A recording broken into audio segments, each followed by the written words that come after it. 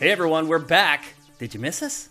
We're here for GameFace, episode 306, after having a week off, so our good friend Matt could take a little time off. Matt, how was your time off? It's fine. Yeah. Saw the family. Yep. How was that? How long had it been? Like 6 months. So you hadn't been up since the holidays? Yeah. Yeah. So it was pretty good. Saw some people. Bay Area is where I left it, more or less. I haven't been there in years. It's been years since I've been to the Bay Area. Yeah. Which is crazy. Because it's so close. It's like, it's like a 5-hour drive, a 1-hour flight. Mm-hmm.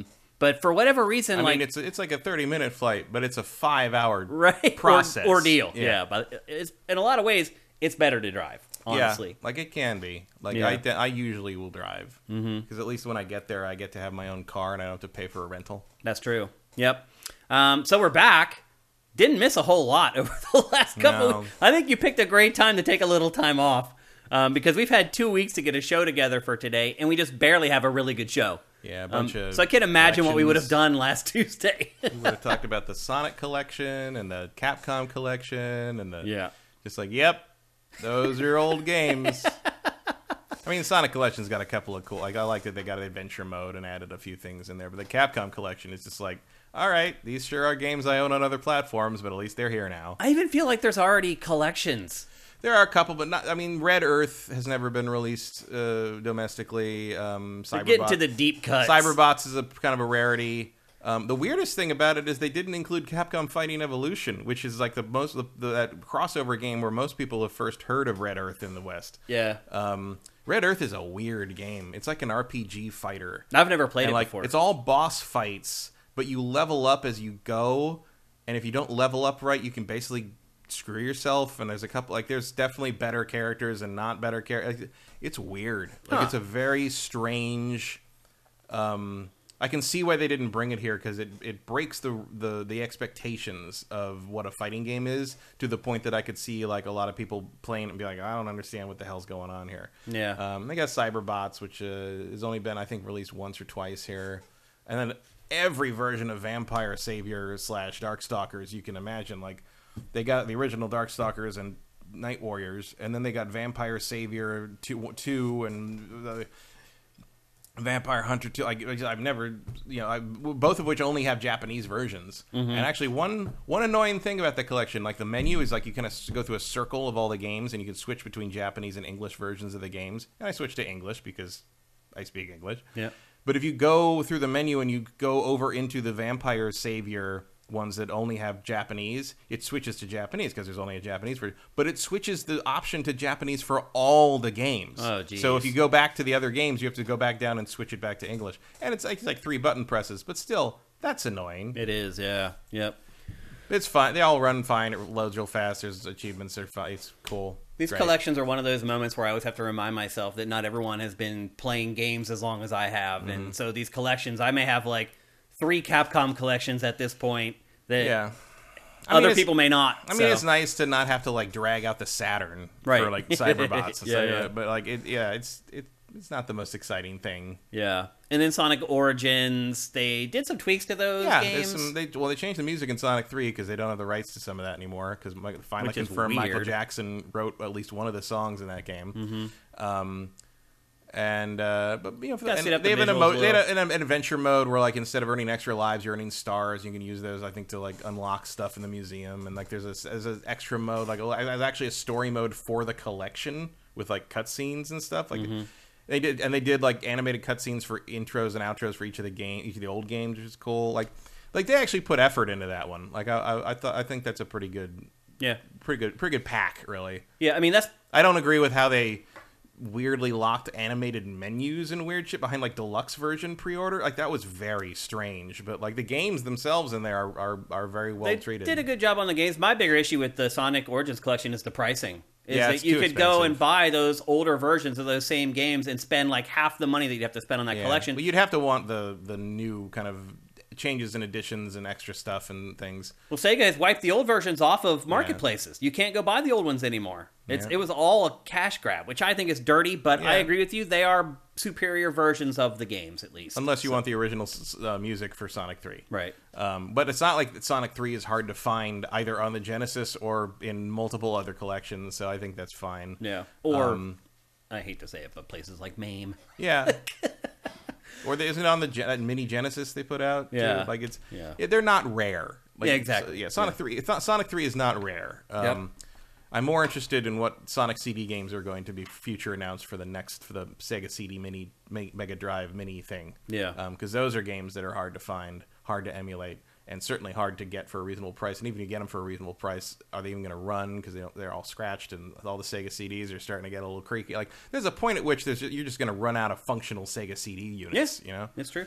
Yeah, I have one that's like brand new, never used. I got it.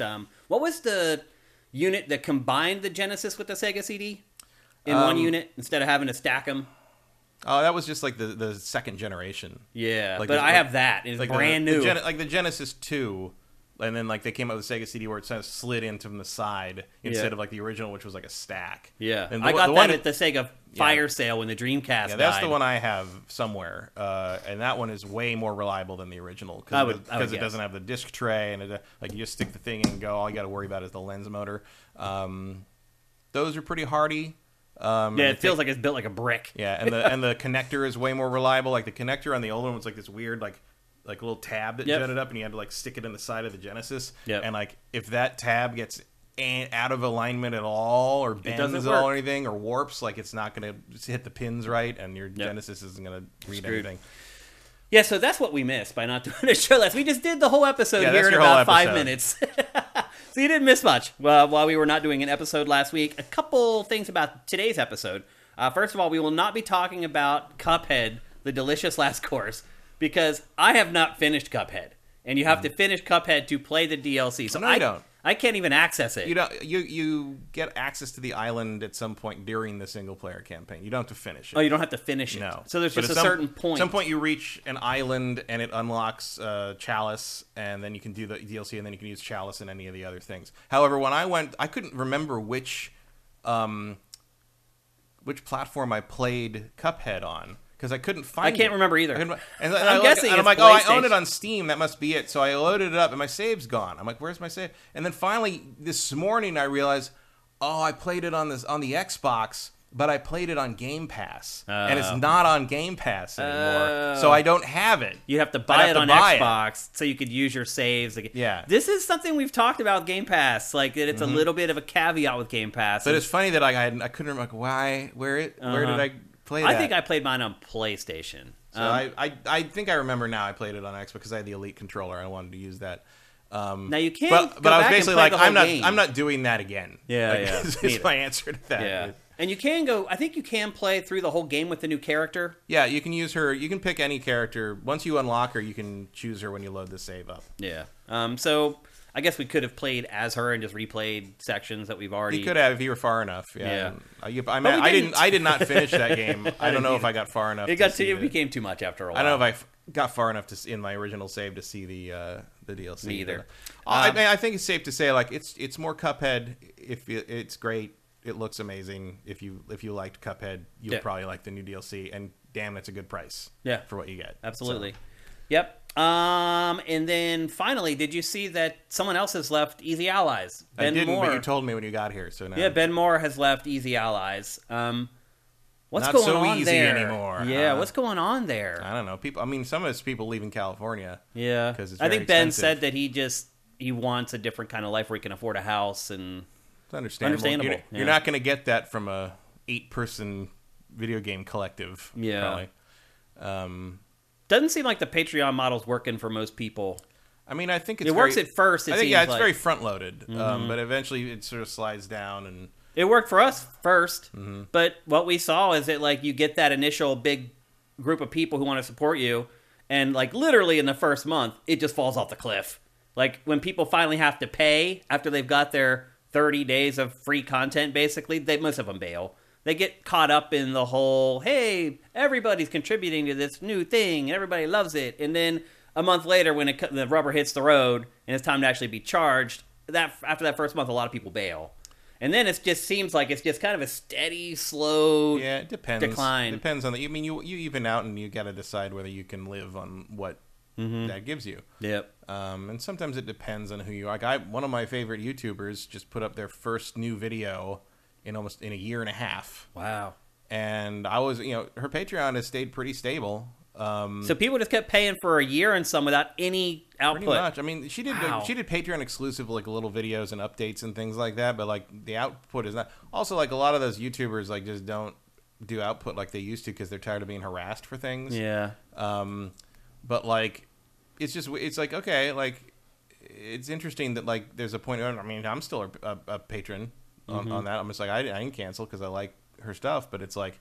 It's weird that like some people drop if you don't do anything for 3 days, and some people you can not do anything for a year, and most of the people stick with you. So it's total scattershot. Yeah. There's been months where we had like our highest output of content ever, and at the end of the month, when the month turns over, you go and look at the reports of why people say that they stopped being a patron, and they'll be like, account wasn't as active as I anticipated, and you're like, well. Where did your anticipation come from? If you looked at what we had done before, this was like the best month ever. It's really hard to manage making a living on Patreon. It just is. It's very hard to market to get new people to your Patreon.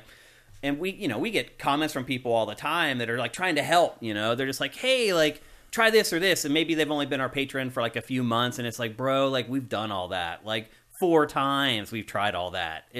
And you appreciate them trying to help because they care about you and they care about your business and whatnot. But at a certain point, you just run out of things to try, and you're just kind of you're left in a it is what it is type position a lot of times. So I think the model, at least for gaming stuff, seems to be things like the game historian, who does really big videos about like complete and thorough histories of everything. Like he did one on the light gun. It was as good as any episode of Icons. I'll tell you that much. It just covers every imaginable historical. Does he actually go and speak with the people like Icons did? He will if they're around. Like it's hard. I mean, in terms of like light guns, he's basically every light gun for the NES. I think was the video he did. You're probably not going to find the people who made those. Yeah, you got to dig up some very old Japanese men to figure that out. Yeah, for sure. But there's some stuff like that. I saw a video of it's a guy. I can't remember his name. He's a board game guy, but he did it was a game called Blood on the Clock Tower, which is a very elaborate game of werewolf, basically. And he actually went out and found the guy. He went out and found interviews with the Russian guy who created that game, which is originally Mafia, and then he found the guy who turned it into werewolf, who changed it from Mafia to werewolf in the West, and interviewed him. And like, so he's talking to the guy who basically invented werewolf, and how he goes to like, you can't copyright any of that. So he goes, stuff like that's interesting. That's an hour-long video. Yeah. We just started doing a new show called New Dimension. Yeah, that's more New Dimension is more why we're doing it. That. Yeah. That's why we're doing it. There's another one that I like more. I mean, that was like reminds me of something I would do, but it's a channel called Triple Jump, and they do. I'm familiar with every whatever ranked worst to best, and like I saw one, it's like every Star Wars game ranked worst to best, and it's like 100 games, and they just go through every individual platform, and it takes forever, but it's like it's great. And you know what? I watched that video, and there were 2 games in there I didn't know about. Wow. That shows you they did good research. I didn't know about a couple of those. Yeah. I was like, oh, wow. Like I learned something. I didn't think there was anything left to learn about Star Wars video games, but there were 2 that I had never seen before. Yeah. So it's interesting. Easy Allies now, there's just 2 guys left there who actually worked as part of Game Trailer's editorial. That's it. There's Bloodworth and Damiani. And all the other guys were either interns there when I left, or they were hired after I left. And, at that point, Game Trailers was just dying a slow death and was shoved on to Defy and blah, blah, blah. So it's crazy to see that a lot of the big guys from Easy Allies have left, but I wish Ben Moore good luck. I hope that his decision to move back to his home area works out for him, and ultimately the decision works out the way that he hopes. So, and good luck to the Easy Allies guys. I love Bloodworth and Damiani, and hopefully they can keep the mantle going. Let's check in on our chat before we get going into the show proper, see what you guys are up to. Missed you guys. Not being around you guys for a week definitely changes my perspective on a lot of things. So it's good to see y'all back in the chat. Wow, you guys have been going off in here since we started. Swanland, thank you for Twitch Prime. Corey Film, thank you for Twitch Prime. Rosencrans, thank you for subscribing at Tier 1. That's awesome. What else? Was there anything else before we got started? Wampler13, thank you for Twitch Prime. Toast9, thank you for Twitch Prime. Yeah, the month just turned over, so all you guys can probably do it now. David5807, thank you for Twitch Prime. What else we got? Fire Native, thank you. Choo choo, we're on the hype train. The McWomble, thank you for Twitch Prime. Do we got any more before we get going? You guys are talking about Easy Allies. I get that. Darmus, thank you for Twitch Prime. I think that's it. Awesome. Thanks to all of you guys for taking the time to do Twitch Prime. And if you're watching this show on YouTube or you're listening to it on any of the podcast services out there, it is free. If you are a Amazon Prime member, you can give us a free $2.50 a month. If you're interested in doing that, just check the description below, and there are step-by-step instructions that anyone could follow. Even my mom was able to follow those instructions and help us out with Twitch Prime. So I know for a fact that you can do it. My mom is like 70. So if she can handle it, I know that you guys can too. With that, I think we're ready to kick off the show. We're going to start with what was the biggest event. And I think an event that at least I thought was going to be a bigger deal than it ended up being. And Nintendo did a Nintendo Direct late last week. It was the Nintendo Direct Mini. They've kind of subtitled those at this point to set expectations among people like us, so we don't think they're going to be a big deal. It ended up basically being... just called the Nintendo Direct No Zelda. Yeah. Well, they've got a lot of stuff in the hopper right now that they're working on that could have driven a Direct. But that's what they're trying to, like, when they say mini, they mean Zelda's not in this right? one. Yeah, again. And it ended up being no release date for you. That's what they're trying to do. It ended up being all third-party stuff, too. There was no first-party stuff in the entire thing. What's going on with Bayonetta 3, Matt? I don't think it's coming out this year. I'm hearing October. You really think so? That's what I'm hearing. I don't know if I think so, but I've heard they're targeting October. Really? Yep. I mean, it makes sense with Halloween in that month and everything, but, I mean, we got that one trailer. We haven't seen hide nor hair of it since, or heard anything about it since. Still haven't seen a gameplay demo of Zelda. We think that's coming in about less than a year. That's true. And we've got, 2 trailers for that and a teaser, I think? Yeah. In 5 years and half a decade. It's a good point. Okay. Touche. I still am not very confident that Bayonetta 3 is coming out this year. What do you think the percentage chances of that happening? I give like a 40% chance. Yep. That's about right. I've given up on my fantasy team. I'm sure a lot of you guys have as well, because it's just a complete... We've all given up on your fantasy team, Shane. No, not mine. I'm saying everyone's given up on theirs as well. I'm going to be real interested to see if anyone has no missing games in that. Out of the hundreds of people who entered our fantasy challenge, if there's one person... If you just picked all stuff coming out in February, you probably won. Yeah. No matter what they rated it as. Because remember last year, out of hundreds of participants, there was only one person who had all 10 games that were actually released, and they won. Yep. And I don't know if anyone's going to do it this year. I don't know. It's going to be a tight race, I think, for that. Not me, definitely. Well, in those, I know I can't win, so I just try to get the highest score possible. I just pick pie-in-the-sky games, trying to see if I can set the record for the highest score. But yeah, it's been a rough year, and I think Bayonetta might fall under that knife as well. We'll see. But there are some games coming to Switch for the rest of the year, and as I said, this Direct was all about third parties. But I would argue, Matt, that the third-party games coming to Switch are not especially attractive. First up, Nier Automata. However, Automata for you, Automata for me. People have debated how to say that subtitle ever since the game was released. Automata. Automata, yeah. It is coming to Switch finally. Sure, 5 years later. Yeah. I mean, it's a great game, but it is, yeah. I can't imagine it runs particularly well on Switch. It doesn't run particularly well on my computer. Yeah, I mean, the other thing, too, about this game is it's not... I don't feel like it's graphically intensive. There's a lot of, It's not, but it still doesn't perform very well. I know. So, I don't know. I mean, and you do need to be smooth considering the nature of the combat. Because, look, most of the environments are just these empty wastelands. Right, but also just get this for $5 on Xbox or PlayStation in the next sale. It's going to run better, and it's not. Some people only have cheaper. Switch, though. I guess, but why. You're missing so much.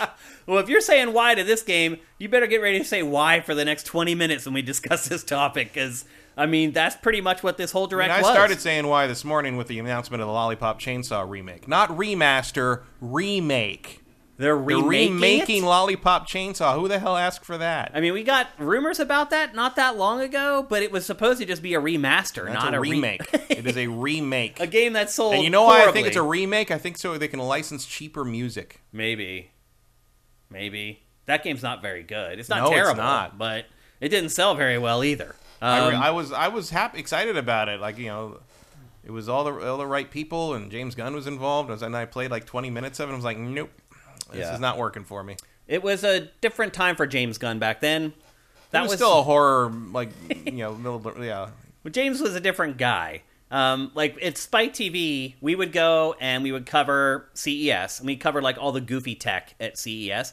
But then we'd also go cover AVN, which is the Adult Video Network Convention. It's basically a porn convention. And it goes on at the same exact time as CES, which, yes, I agree, is very bizarre. But we went and covered it for Spike.com one year along with CES, and we had him as our lead talent. He was our guy who went around with the microphone and interviewed people at AVN, and he knows a lot of people in that industry. I'll just leave it at that. I mean, I think that comes with the territory when you work for Troma. Yeah, maybe. He's a little different now. Probably has to keep an image up with the. I mean, I guess he's done with Marvel after Guardians 3. Well, see, we had done a show with him special called PG Porn. It was a series of web shorts that were basically, it seemed like it was a porn until it came time for the sex to happen, and something would always happen to keep the sex from actually happening. And they were actually really smart and funny and clever. But we had problems like getting them sponsored because it had the word porn in it, and he wouldn't change the name of it. So anyway, that's why we went to AVM with him, because it was an extension of what he was already doing. And he's like, oh, I can also recruit people to be... Because he was actually using real porn stars in the episodes. And he's like, oh, I can go recruit people for this thing I'm doing with Spike.com. I mean, it's just crazy to think where he was not that long ago. Yeah. He was doing 5-minute shorts for Spike.com. Think about that. He was showing up at our studio to do interviews about Lollipop Chainsaw. Like, think about that. But to be fair, he's not that different now. I mean, he's different where he is in terms of, like, although Peacemaker, you can see the pedigree of the porn conventions in Peacemaker, I would argue. He is still himself. Yeah. He's also a very cool guy. That's what I was going to say, is he's a really awesome guy. Yeah. Like, we worked with him for 3 days straight, and I was there, but I wasn't producing. We had a producer that worked with him or whatever. But I was popping in because I was very nervous that this producer was going to screw up our relationship with him, because PG Porn was gigantic for Spike.com. We would put one up, and within 2 days it would do like 3 or 4 million views. And so I was like, you can't mess up this relationship. So I was popping in, like checking in on a producer all the time. And like, he was great. He was like the nicest guy. Oh, yeah. Like, always. Really good dude. I saw him a few months before Guardians came out, and the first one. And I was like, "Hey, you remember?" It's like, "Oh yeah." And I'm like, "What?" I'm like, "How's it going? Like doing this big Marvel? How's it?" He's like, "Dude, they're letting me do whatever I want. Like I keep waiting for someone to say no, and they just don't say no. So we're just making this movie, and I hope it's good. But like, it's great. Like he's that like worked out. Like he was like he was expecting like a lot of corporate control, and there was just nothing. Like there was like, go do your thing. And how did we get on this tangent? Because the Lollipop Chainsaw remake. But how did you bring up Lollipop Chainsaw? Because it's a remake, and you keep talking about all the weird third-party things getting thrown up and asking why. Oh. And my asking why began today with the Lollipop Chainsaw remake, which I'm pretty sure James Gunn is not involved in. Yeah, I'm sure it feels. I think from what I saw, it's like basically a completely different team. He has more important things to do. Yeah. Yeah. I think everybody involved in that game back then has more important things to do. Now, that game is old. Yep. So anyway, Nier Automata coming to Switch. Do I have a date for that? October 6th. So it's coming pretty soon. Also in October. Which maybe dovetails with Bayonetta 3. Sort of. Two Platinum games. Yeah, in 1 month on one platform. Or maybe that's better evidence that Bayonetta is not in October. Right. That's what I was hinting at. And then next, probably the biggest game of this Nintendo Direct Mini, at least in my opinion, Mario plus Rabbids Sparks of Hope. They showed the first gameplay of this. And Matt, this game has undergone massive changes. I really didn't realize how much of a difference they are making in this sequel. It is coming October 20th, so not long to wait. The game has an all-new antagonist named Cursa. And instead of the game taking place in the Mushroom Kingdom, it's kind of like Super Mario Galaxy. It takes place all over the cosmos. And Cursa's goal is to rule the galaxy. And she goes from solar system to solar system, draining energy from the planets and consuming the pure energy emitted by the sparks. Her evil coats the land in an evil, sticky substance known as dark mass, a.k.a. Super Mario Sunshine. And it's your job to kind of clean that up. The other big thing with the gameplay is it takes away the grid, which is crazy for like a turn-based strategy game. It gives players more freedom of movement, and battles are now triggered like Pokemon, where you kind of are out in the open world and you come across and you can kind of initiate the battles if you want to, and then once you do, you can see you're kind of in that big circular area, and you can go anywhere in that area instead of saying I have like this character can move 5 spaces and I have to move 5 spaces on the grid. You can kind of set your team up however you want behind cover or whatever, and then approach each scenario however you want. And then each battle takes place, instead of taking place in the game world, you get whisked away to a separate world for each battle, again, just like Pokemon. But ultimately, your battle decisions play out in real time, and Ubisoft's hope is that it makes it feel more fluid and action-packed compared to the first game, and I think that's a great goal to have, because it did reminds feel... me of Valkyria Chronicles. Yeah, that's actually a really good comp to use. It sounds like to me like all the changes that they're making to this are going to be for the better. Yeah. It's going to make it a more accessible game. Ultimately, your goal in the game is to rescue all the sparks and obviously save the galaxy. The sparks actually give your characters buffs. You can see they're floating around above Mario right there. It's kind of like a mag in PSO and Phantasy Star Online. You gotta figure Mario and crew got some pretty bad PTSD at this point. You'd think. Like, it's gotta be impossible to relax. It's just like, God knows what's gonna happen next. Yep.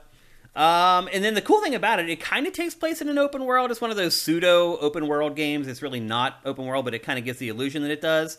But the cool thing is you can tackle the game in whatever order you want to. The challenges, the battles, and the main quests, you can just pick and choose when you want to tackle those and just go through whatever pieces of content within the game at your leisure. I guess Bowser's on your team now. Yeah.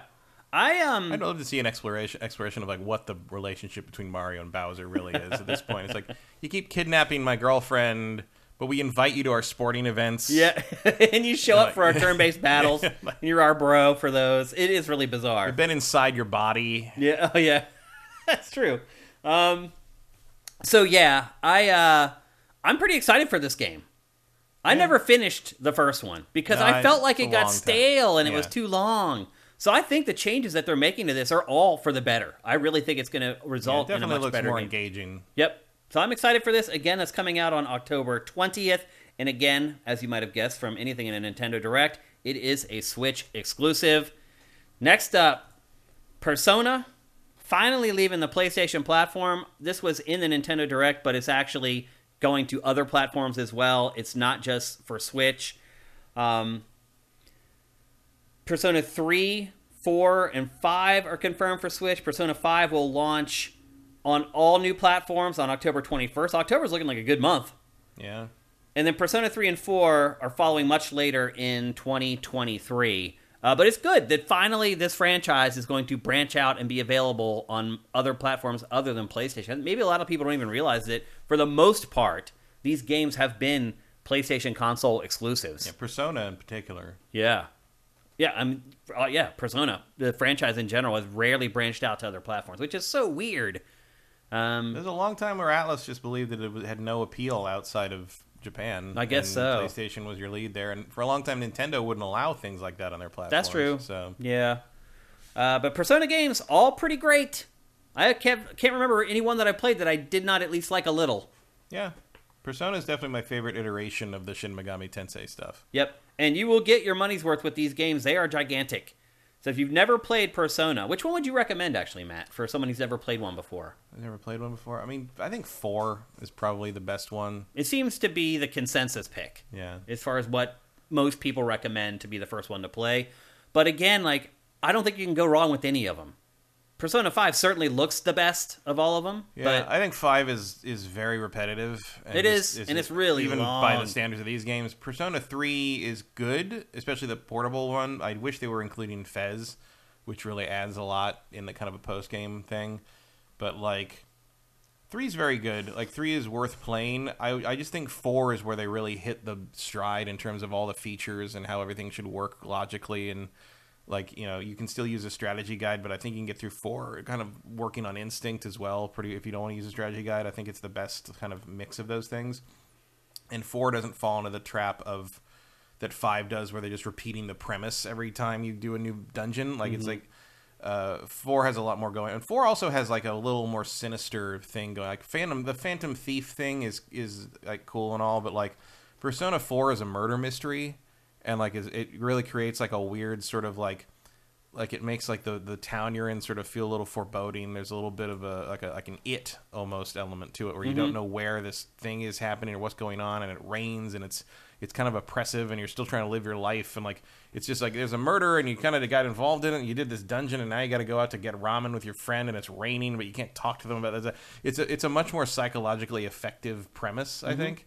So I would call Persona 4 sort of the gold standard, no pun intended, golden, Persona 4 golden. Right. But I'd say that's the gold standard of the Persona games at this point. Okay.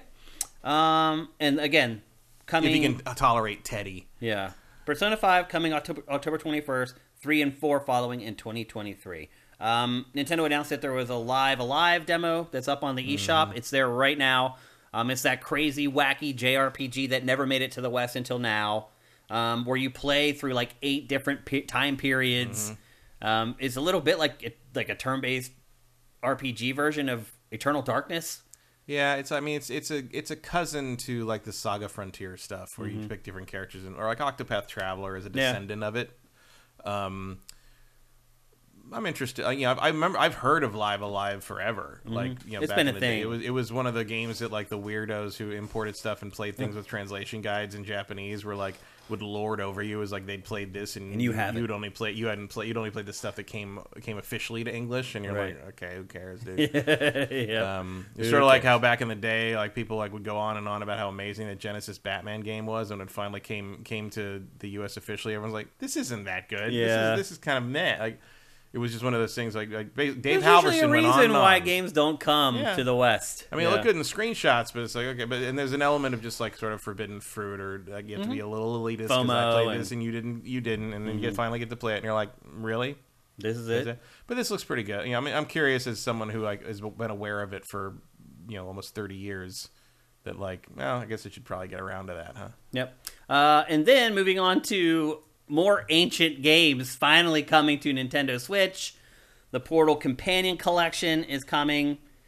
Both games, actually not coming. It launched on the day of the Direct. Both Portal games, Portal 1 and 2, live on Switch right now. But this is the kind of stuff that we're getting on Switch at this point. Just these really old third-party games that were pop. I mean, this game is what now? Like 14 years old? 15. Yeah. The first one came out in 2007. Yeah. So yeah, 15-year-old games about what the Switch can run smoothly. It's time for new hardware, folks. It really is time. And it's looking like that's why I was so pissed off about the Switch OLED. I'm like, what are they doing? Well, you saw the stuff about the Nintendo's hardware expenses. Yeah. No, I don't think I did. Nintendo has like suddenly this huge spike in hardware purchase expenses this year. And a lot of people are saying that's because they had to buy hardware to build the next system. Oh. And so there's people speculating that there will be a new system next year. And that's what will launch alongside Zelda, which is exactly what I said they were going to do. Yeah. No, we said that with the last delay, actually. Yeah, they're gonna put Zelda up alongside the new Switch, or whatever they call it. Yeah.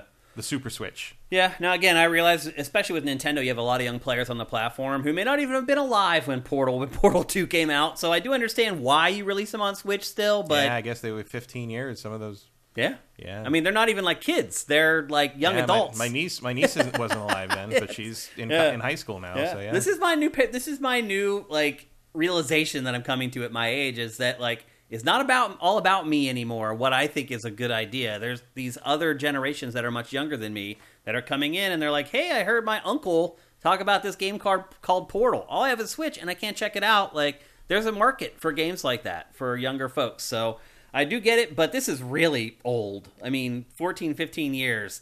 That's taken a long time to come to Nintendo platforms.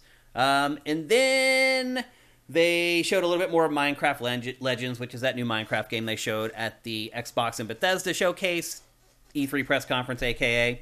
Then they showed Sonic Frontiers on Switch. The first footage of Sonic Frontiers running on Switch. And boy, oh boy, does it look like a different game. The worlds are empty. The very first shot that they show when this trailer starts, Sonic is just standing, and there's a bunch of flowers in front of him. And you can see the flowers appearing and disappearing, drawing in right before your eyes in a very curated trailer that's supposed to make the game look really good. I think it's safe to say, before we even play it and reviews come out, that this will not be the ideal platform to play Sonic Frontiers on. I wouldn't think so, no. I'm shocked, honestly, that they got it to work at all on Switch. I mean, you have to put it on Switch. Like, it's Sonic your market. There's a huge Sonic fandom component on the Switch. Yeah. So, I mean, I totally get why they did it. I'm just really impressed that they got it to run at all. And it is the level detail has been drastically dialed back for the Switch version. Again, not a surprise, but yeah, unfortunately, it'll probably sell best on Switch. That's the irony. And it will likely be the very worst version of the game when it's all said and done. How have your feelings on this game changed, if at all, over the last few weeks since we've kind of seen IGN's been doing like a big blowout on it for the whole month? And I'm curious, but I don't expect it to be particularly good. Me too. I'm open to it now, where I kind of was not all that open to it when I first heard what it was supposed to be. But I'm still definitely holding my expectations in check to keep from being disappointed. I mean, also, I'll try whatever you want to throw at me Sonic-wise, but like I'm not going to bend over backwards to make excuses for him. Yeah. Also, this little section here coming up is where they show like the classic Sonic levels for the first time. They hadn't shown them yet on the Xbox or PlayStation versions. This little Switch trailer, they finally show some of this stuff to show you what kind of the more curated, more traditional Sonic adventure levels are going to look like inside the game. Some people may not even realize that is going to be a part of the game, that it's not just this open world thing where you're running around these empty environments trying to find rails to slide on. So I'm still nervous about that game. I'm going to give it a chance, obviously. I'm not going to be nervous about it. There's no stakes to it. Yeah. Have you reached that point with Sonic's 3D games that there's just the expectations are so low that I don't care? I mean, I've never been a huge Sonic fan in general, other than liking Sega. I think the series peaked with Sonic 1 and 2. I'm 30 years out from having any real expectations for Sonic games. Okay. I'm kind of there with you. Like, I was not a fan of the Sonic Adventure games like a lot of people were. I like them okay, but again, that's sort of Sonic in a nutshell for me post 1995. I liked it okay. Yeah. I liked it. Some of them are terrible. I mean, Sonic 2006 is terrible. A couple of those weird spin-off ones are terrible. The Black Knight thing. The Rise of Limerick or whatever. Rise of Limerick. Yeah, the Sonic Boom was bad. Yeah. It was not finished. Yeah, like the BioWare thing was not very good. But then Colors is okay. Colors is good. Generations is good. Unleashed is good, except for the Werehog parts. Right. It's not it terrible. It is what it is. It is, yeah. And then finally, something, and maybe I shouldn't even included this, but I know some people really like these games. Mega Man Battle Network Legacy Collection. It has 10 games, although they're really not 10 games from the GBA era. I think there's really 6, but then some of them had they did the Pokemon thing where they did red and blue stuff, the colored versions of the games. For those of you who don't know, though, this is a series for the GBA of RPGs set in the Mega Man universe. They were all really good, despite the fact set in a weird Mega Man universe. Everything's done through logging in through. Everything's fought in computers, and Mega Man is just a program, and it's very weird. Yeah, you're right. It's almost like the fourth wall of technology is broken in these games. It's weird. It's like they're living inside It is very Pokemon. It's like if Pokemon were computer programs and they were all Mega Man characters, basically. Yeah, that's a good way to describe it. But these games have quite a following. Yeah. And this was rumored for quite a while, too. People were excited about it. And now it has come to fruition. It's coming in 2023. This is also not just for Switch. It's coming to PC, PS4, and Switch. And you can get it either... Does it have the action game in it? What action game? There was an action game they made out of this series for the GameCube. Then it's not in there. This is all GBA all stuff. GBA. Yeah. That one was fun. That was one of my favorite interstitial things I did on the early X-Play because it was really hard. It was incredibly hard. So I just shot a thing of Adam screaming about how he couldn't get past Fireman, and Morgan's like, "It's like, isn't that the first boss?" And he goes, "Shut up," which is basically my experience with trying to get through that in the game lab. It's funny. And they're releasing it either as one retail package with all the games, or if you buy it digitally, it's actually going to be split into 2 parts, 5 games in one part and 5 games in another part. So there you go. That's Mega Man Battle Network Legacy Collection. That's a lot of the same game and over again. Yep. Where's my Legacy Collection? Yeah. Or Legends. The Mega Man Legends Collection. Yeah, people probably are even more hyped for something like that. Legends 1, 2, and Misadventures of Tron Bonne. That's what I'll give you full price for that. But Matt, there's a high-res filter option. That looks awful. So anyway, those are really the highlights from the Nintendo Direct Mini. There were other games. There was several indie games and a couple other kind of throwaway things in there. But overall, not really a great Direct at all. It was really just a chance to show off the first gameplay of Mario plus Rabbids, in my opinion. Letter grade-wise, I give that a really low letter grade. And I think any of us who were hoping that maybe this Direct might be Nintendo's E3 2022 Nintendo Direct, definitely not the case. Did not work out that way. I don't know if they have announced when the next one is coming, but the next one should be first party. They did a Xenoblade one. Yeah. Around E3. That was close enough, I guess. Yeah, and that's their big game coming up here soon. I didn't actually watch a lot of that because I'm like, I'm already in. I already got. I finally did get to order the special edition. Because you remember the first time they put that up, their web store crashed for like 9 hours. That's right. And they had to delay it, so they delayed it and said like, okay, it's tomorrow, and I was like, but you logged right in, got it, no problem. Yeah, that's good. I don't know why. I don't know what went wrong the first time, but yeah. I mean, basically what you're looking at, though, from this Direct is what's coming out up until the end of October. Yeah. So we'll probably have another one that will tackle November and December. Well, there'll be one for Pokemon. Yep. There'll be a separate one just for Pokemon, for sure. But overall, pretty disappointing. I can kind of see now why Nintendo didn't have something for E3 week or Summer Game Fest, because I think it would kind of got caught up with Microsoft. And I mean, they're doing as well as everybody else is, really. Yeah. This is not like, oh my god, comparison to Sony and Microsoft. They have no. It's like, no, it's everybody right now. Yeah. Yep. Let's take a look at chat and see what you guys are saying. Telling us when things are coming out. That's true, and giving us hard dates for this stuff. Let's see what you guys are saying about it, if anything. Eth Demon, the most exciting thing from the Direct was the Battle Network collection. Okay, so you said that before we started talking about it. Yeah. What else? I'll get like halfway through one of those Battle Network games, and that's about it. I played a couple of them, actually. I thought they were pretty good. I mean, if I got this collection, I would get about halfway through one and be like, that's good. We're fine. Justin Horman says, that shot of Sonic grinding around the mountain, the way the background chugs is concerning. Yeah, I mean, you're just going to have to accept that there's going to be technical limitations with that. Jam Rain, thank you for Twitch Prime, by the way.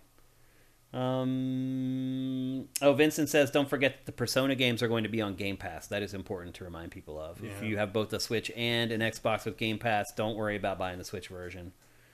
Vincent says, Cursa is brainwashing Bowser's minions, so the enemy of my enemy is my friend, I guess. Okay. Still, I don't know if I'd want to sleep with him in the same camp. You know? Yeah. There's like a little bit of history there. Like some awkward nights in the spaceship. That's all I'm saying. Vincent says Pac-Man World was a highlight. I disagree. Pac-Man World? Yeah, that game, the original was not a good game. It's being remade for Switch. Which one was that? I can't even remember which one it is. The side scroller? Even though I just played... No, that's called Pac-Land? Or Pac-Mania or something. Or Pac-Land. Because the NES side-scroller is what's inspired Mario. Right. We talked about that when I covered that Pac-Man collection is this like a few episodes ago. Is this like the one that was the stuff they were making like around like the PlayStation 2? Yes. Yeah. Yeah. Those were terrible. Yep. Yeah, I'm not excited about that. And it looks like you guys aren't either about anything that was in this Direct because you guys are not talking about it hardly at all. All the good games I played 5 years ago on other platforms. So pretty much. Yeah. For our audience, they're mostly late 20s to 30s, 40s. People have decided whether they wanted to play those games a long time ago, and probably a lot of them decided that they did not want to. So anyway, there you go. That's the latest Nintendo Direct Mini. We should probably get another one here in the next month or two, hopefully with some first-party stuff. And then we'll probably get one more before the end of the year for third-party stuff that we'll tackle November and December. All right. Let's move along. We're going to talk next about one of the only new games that I have played in the last couple weeks. Again, I've been going back and tackling some of my backlog. I'm almost finished with Dying Light 2. And I will say that a lot of the stuff that I had talked about before that game came out, about the branching story stuff, starting to hit. And, like, it's pretty amazing, like, how drastically the story can be altered in that game. But this is one new game that I did play this week. MX versus ATV Legends. It is from Rainbow Studio. Series that will not stop. It won't stop. And here's the thing, Matt. I have visited Rainbow Studio before. Have you ever went there? No. They are, at one point in time, they were a heralded studio. The MX versus ATV games used to be literally in the discussion for Racing Game of the Year every year. They were great. Rainbow Studios used to be bleeding edge racing game developers. And Matt, I don't know what has happened to that studio. I don't know if it's like talent drain, like what's happened at some other studios like Rare, where just the people who were good just bolted and are working somewhere else. But Matt, this game is a disaster. A disaster. One thing I will always remember 2022 for is the year where Shane had to go back and start playing bad games again. I have really avoided it for a really long time, having to play kind of the dregs of the industry. This year has reminded me that there are, in fact, still really, really bad games out there. And this is one of them. This game, I struggle to say that it's finished, honestly. The big hook for this one is that there are 3 different disciplines. There's motocross, like you're seeing right now. There are ATVs, which are 4-wheelers. And then there are those new, like, hyper-powered golf carts. Have you noticed how they've become, like, a thing? They're called UTVs. Oh, UTV. Okay. And they're basically just golf carts with, like, more powerful engines in them. And people, like, off-road with them and drift with them. There's a lot of retirement communities where people buy them to get around their little retirement community in style. I mean, I love driving a good golf cart with the accelerator floored, but... gotten kicked out of a few places doing that. Yep. I had a buddy who worked at a golf course. Some decent air. If you... We were in high school. We would go to the golf course, and he would take the chain off of the golf carts, and we'd just go jump in the golf carts all over the golf course. That was fun. But these UTVs, it's absurd. Like, that they race these things. It's like, I feel like we've got to a place where television executives have realized that the only thing that rates anymore is live something or other. It has to be live. And so they have just gone to these extremes to find events in sports to televise live. Cornhole has become a huge thing on ESPN. And apparently fancy... You have the Ocho to thank for that one. Exactly. And apparently racing golf carts has now become another one, because I also saw that on ESPN2 a couple months ago. Competitive eating. Yep. That's true. Yeah, which obviously with the July 4th weekend, we just all dealt with Joey Chestnut again. Choked out a man. He came out of his groundhog hole for the one day of the year, and then he went back in. Broke a guy's neck and went back to eating. Yeah, exactly. This looks awful. It's awful, Matt. It is awful. So there are those 3 disciplines, and really the problem ends up becoming that they have to concentrate on 3 different disciplines, so none of them are good. None of them work great. And I would go in order: the 4-wheelers, the ATVs, then the motocross, then the UTVs. But even the 4-wheelers, like, they still don't feel right or feel great when you're actually driving them. Another quote-unquote innovation for this entry in this franchise is supposed to be a semi-open world. You saw at the beginning of the B-roll there where I was just kind of riding around like this open area. That's a world? I thought that was the track. No, dude. That is like its open world. And it's literally, you can drive from one end of it. That looked like a skate park to me. You can drive from one end of it to the other in probably 90 seconds. Wow. And there are these crew members. There's no fuel. There are some things to collect in the open world, and there are these, like, mechanics who are supposed to be on your team. But, like, I won a couple races, went and talked to the mechanic. He's like, hey, here are these new shocks. I never got the shocks. No, I never got them. Like, you get rewarded with stuff in this game, and you don't actually get it. It doesn't unlock. There's bugs all over this game. There's no story whatsoever. The career mode is actually huge, but it's just like one event after another that is just strung together right here via this screen, this nondescript mission screen where you just go from one race to the other. When you first start, you only have motocross. You win a couple, or you finish a couple races in motocross, the ATVs unlock. Finish a couple ATV races, and then the UTVs unlock. Same progression that you would expect from most games like this. The only really cool thing that I found in this is there's a trails type races that are set in like larger environments. They're almost like checkpoint races, and they last a little bit longer, and the tracks are a lot longer. I found those to be a little bit more interesting, but otherwise, it's terrible. But some races give you more of it. So that's watch this. Watch the elbow of the racer beside you. That's weird. I'm just gonna rewind that so you can see it. I saw that. This game is full of crap like this. Watch the racers next to you right here. Watch their elbows. They have like a 2-frame animation as they're cranking on the accelerator. It's so weird. There's stuff like this all through this game. That's weird. So weird. How could there not already be that in from the last game? Like, I don't know.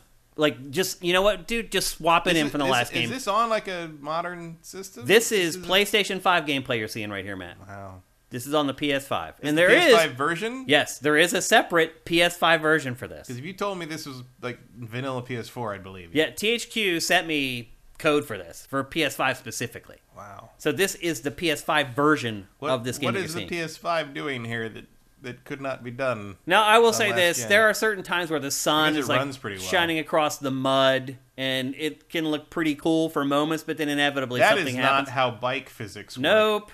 It's not. Wow. Nope. There are no tricks in this game, Matt. No tricks? You can flip forward or backwards, but you rotate so slowly, don't do it. You would need a jump the size of a skyscraper to complete a complete flip before you land it back on the ground again. Have we learned nothing from SSX? Yeah. Or the other... you can see where I tried it there. Or the other MX versus ATV games? Which were great!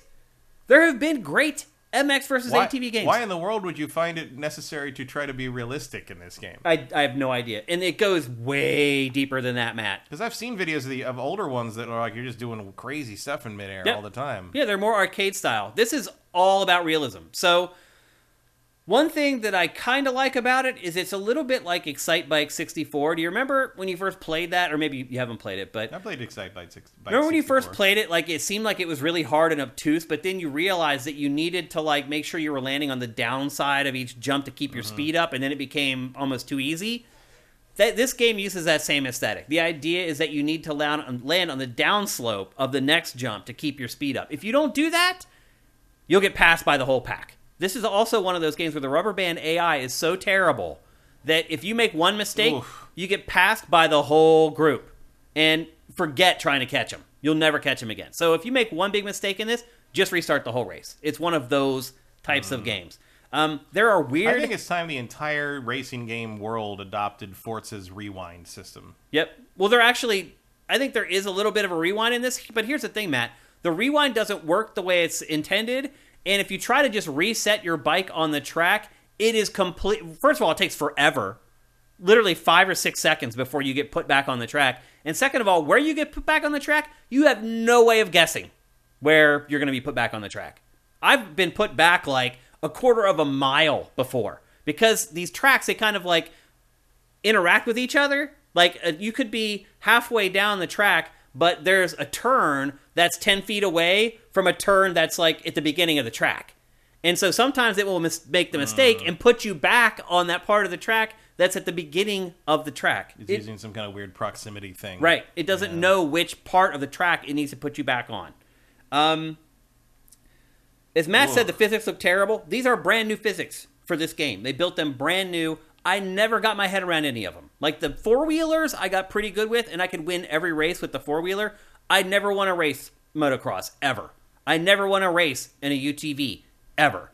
Like, I never got to the point where I went into a corner and I knew how the bike was going to react and how it was going to shoot out of that corner and how it was going to direct me into the next jump or whatever. And so, in conjunction with no trick, it is just... This game is a disaster.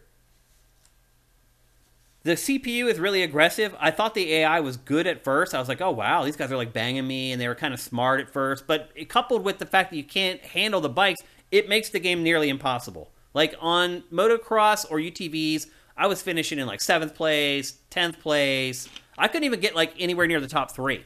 4-wheelers, first place every time. It's so bizarre. You were talking earlier about, how they were kind of arcadey initially and how they become more This game uses this weird system where as you're going up a jump, you pull back on both of the sticks. And then when you launch off of the lip of the jump, my Apple Watch. You push forward as you go off the jumps. And so if you're coming, here's the thing, Matt. You also turn with both analog sticks. So you turn loose, like simple turns, you use the left stick. If you need a really tight turn, you double down with the right stick. So if you ever go around a turn in this game, and then there's a jump right after the turn, you have no chance. Because you're using both sticks to turn, and then suddenly you're supposed to pull back and then push forward as you go off the jump. It's crazy. There's all kinds of hit detection problems. There's times where you're just rolling down the track, and your bike just flips. Like there's some invisible object that you can't see that the bike hits, and the bike just flips over. So I've had the bikes just stop. It's so... Oh, what was that? Bad.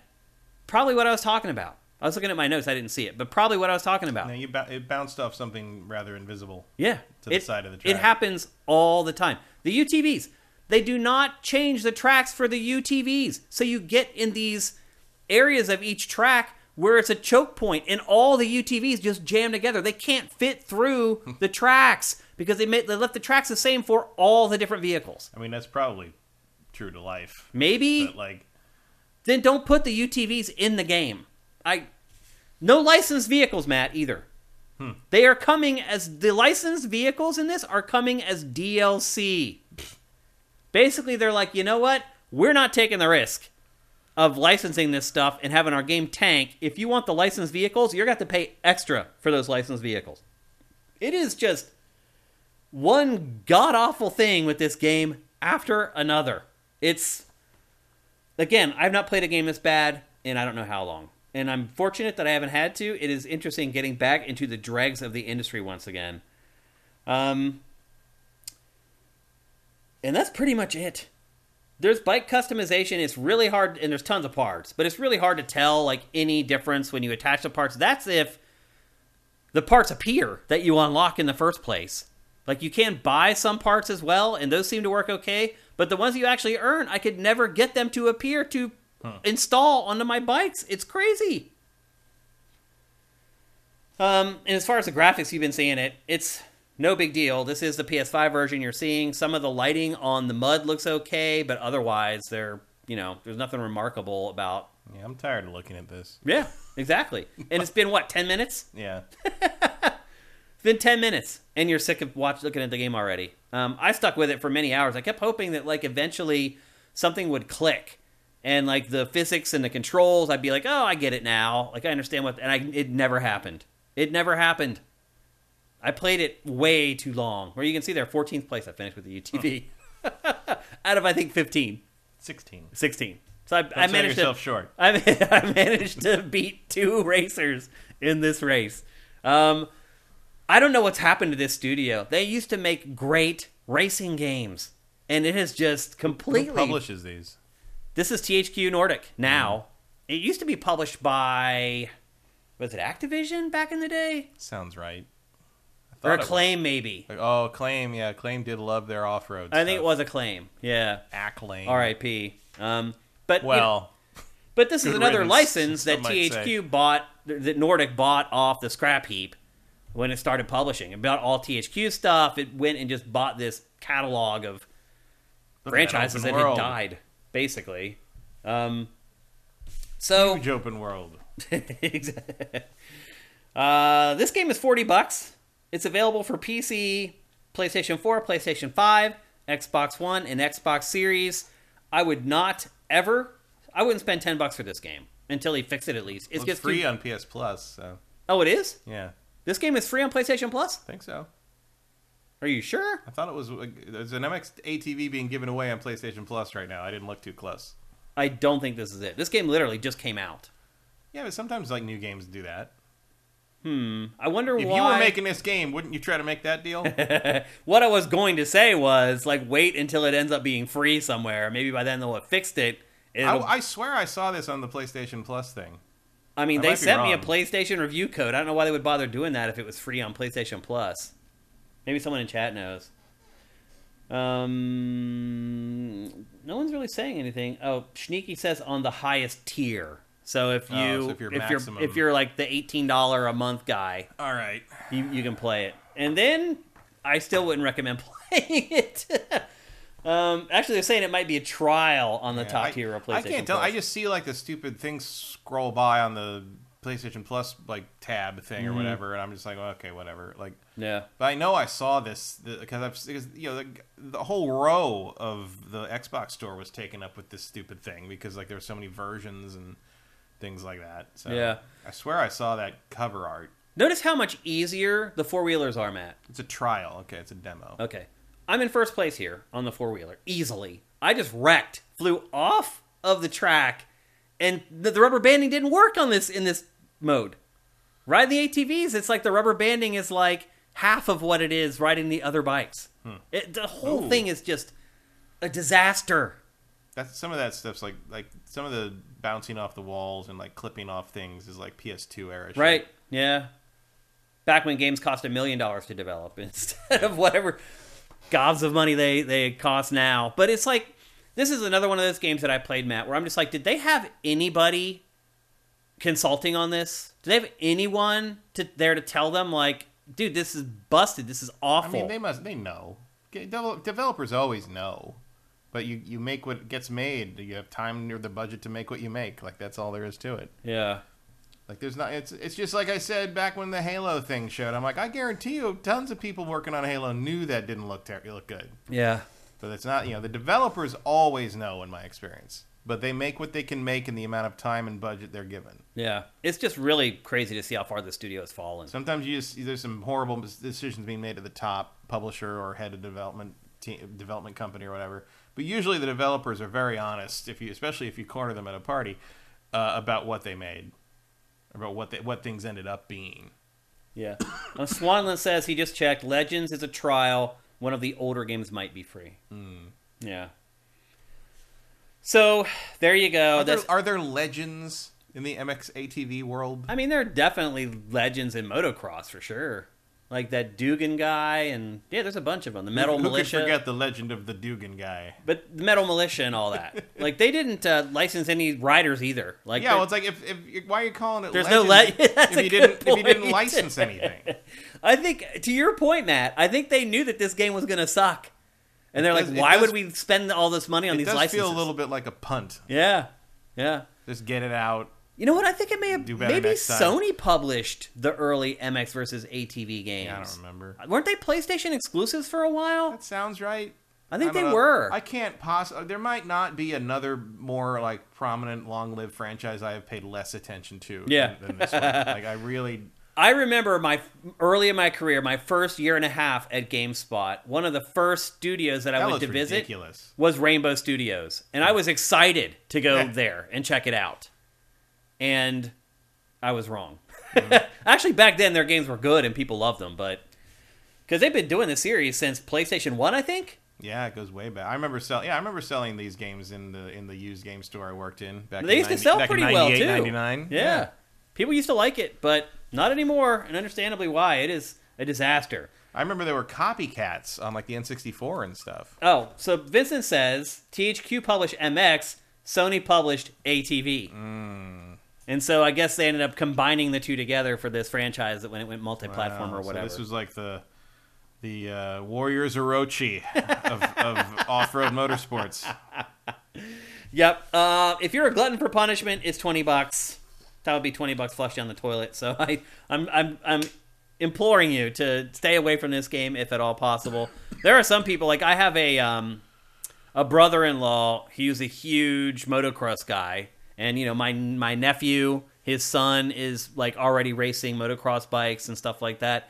And so maybe there are some people out there that are really into this stuff. Like, yes, but if you're doing that, why would you want to play a video game about it? Just go ride it. Just go do it. Go ride. Yeah. And, you can't ride all the time. If you're at home at night and you want to play a game and you still want to engage with the sport, I would still stay away from this. I can't imagine this is going to be good enough for someone who... I would go back and look through like the catalogs on the stores and try to find like an older version of this franchise because it's better.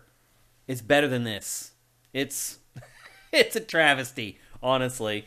But there you go. That's MX versus ATV Legends. Steer far, far away. All right, let's move on. Next, we're going to talk about a game that Matt and I played as a demo several weeks ago, and both really, really liked it. And now we both have continued on to play the full game, the retail version of the game, and that is Fire Emblem Warriors 3 Hopes. Matt, we both gushed over this game when we played it as a demo. Now that you've been playing through the whole thing, has your opinion of the game changed at all, or do you still feel the same way? Nope, I think it's still great. I mean, certainly the demo tells you exactly what you're getting. Yes. But like, there's a lot of changes, and like one thing I do wish we'd pick different houses. Yeah. Because I'm very curious about how different things are if you pick a different team. Because clearly you're with that same team, and for a long time. Long time. I remember at some point I realized that the save not only told you what chapter you're on, but said part 1. Yeah. And I'm like, oh my god, how far is this going? This game is huge, by the way. Gigantic. You get your money's worth in this game. I don't know if it's as long as Three Houses, the strategy RPG was, it's which was 60-some hours. It's up there. But I think it might be close. If you do everything, especially like all the side missions, get S ranks and everything, I bet you could stretch into that. If you got S ranks on it, if you went back and replayed until you got S ranks on everything, it's easily probably 100 Now, I will say this. I have gotten S ranks the first try on the last like 5 or 6 battles. Oh yeah, like I usually have to only redo 1 or 2 battles per chapter. Yeah, I mean I get S's or A's my first time. Once I figured out that the thing holding you back from the S ranks tends to be the time, I'm just like, okay, don't stop and fight the weird little dudes. You'll get the. Just don't get hit and you'll get the life S rank.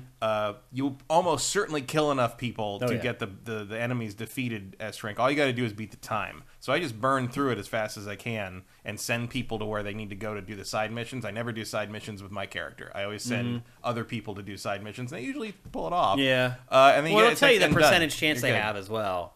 Yeah, I don't care. I just send them. Unless it's like all the way to the left. I'm going to be like, no, you can handle it. Get in there. Yeah, I'll jump over, and like I do like that you can teleport. If you get 3 teleports per battle, you need it. Which saves eventually you need it. Yeah, especially when like you're like, okay, you've cleared the map. Oh, the final enemy general pops up on the other side of the map. You're like, all right, well, I'm just, you can spend like a minute wasting time running back, and you can just teleport over. The challenge that I've found in this game is sending your other party members out to the other side of the map and them getting in trouble. And what happens is like they'll get to where they only have like a little bit of health left. You switch and take control of them and you run them out of trouble. And if you switch back to your other character, they will run right back to the trouble again and die. That is when I failed missions in this game, is when because the other thing I've tried to do is you can pick what party members go on each mission with you. And I have done a poor job at times picking the right characters because I'm just trying to level up everybody. So if I ever get to a point where I need a strong whatever class, I have strong characters in every class that I can use later on in the game if I need them. But a lot of times you end up putting those characters in situations that they are not meant to take part in, and they get beat up real fast. Like if you send a magic user on their own a good way across from the map, they're going to be in trouble eventually. Like they're not going to, at least in my experience, they very rarely ever manage to complete like their missions on their own. I've only had one character die in the whole game, and that was in fact a mage. Wow, that's crazy. Linhart, the guy, I never use him. Because it was exactly what you said. He was like, everyone else was like level 12, and he was like level 5. Well, you can pay to level up the characters in this, and it's really cheap, actually. It's pretty cheap. Also, I feel like if you feel you can spare a character slot in a battle, you can just caravan them into your, have them be your, whatever you call it, adjunct, or right. There's a word for it. But basically, you absorb them into your character, and they become part of your super move, but they get experience as you kill things, so it's a good way to level them up without risking their lives. They piggyback, basically, on you.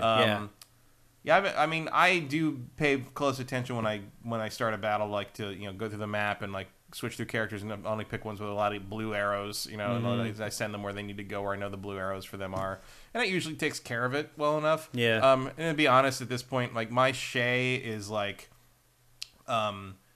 she's like level 45 and the next highest level is like 27. Like she's burning through shit right now. You cannot.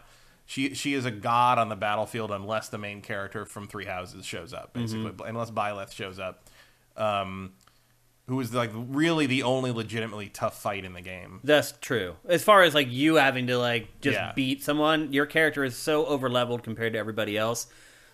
I'm going to answer the question that I ask you now, and I will say that I have not enjoyed the game as much as I did the demo, because it does, a lot like Three Houses did, it does settle into this repetitive grind after a while. And that's what I'm showing you now with this new B-roll, what the game ultimately becomes, where you go back to your village after each battle, and you have X number of turns that you can take, you have X number of training points that you can spend, and you basically go and you try to court people to raise your affinity with those people, to find a love interest. You cook for them, you send them on chores. I will say this. If you don't want to do any of that, it doesn't matter. It really doesn't matter? Because the training does. You want to do the training and get your mastery of the classes. You can change classes there and all that stuff. Yeah. But all the ABC rank things, like the relationship rank, all that does is change how fast or what you can do when you have them caravanned with you. Oh. When you absorb them and have them working. I can't remember what the name of the actual game term for what you do is. It starts with an A.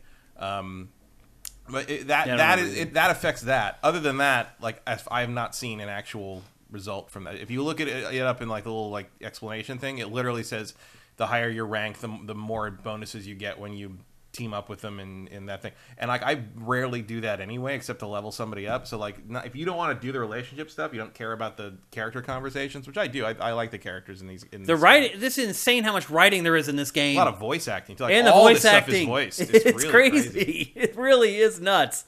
And like you're seeing the world you map. got all the paralog stuff, which is all these like side missions that are specific to each characters, and they give you a certain team you have to take. And you can see on the world map there's that girl running back and forth at that one building. Like if you rescue her, then she appears in the actual village. She sells rare. She sells rare stuff. It's insane. But it ultimately the game for me has settled into this kind of repetitive pattern. And to your point, the battles themselves are almost like a foregone conclusion.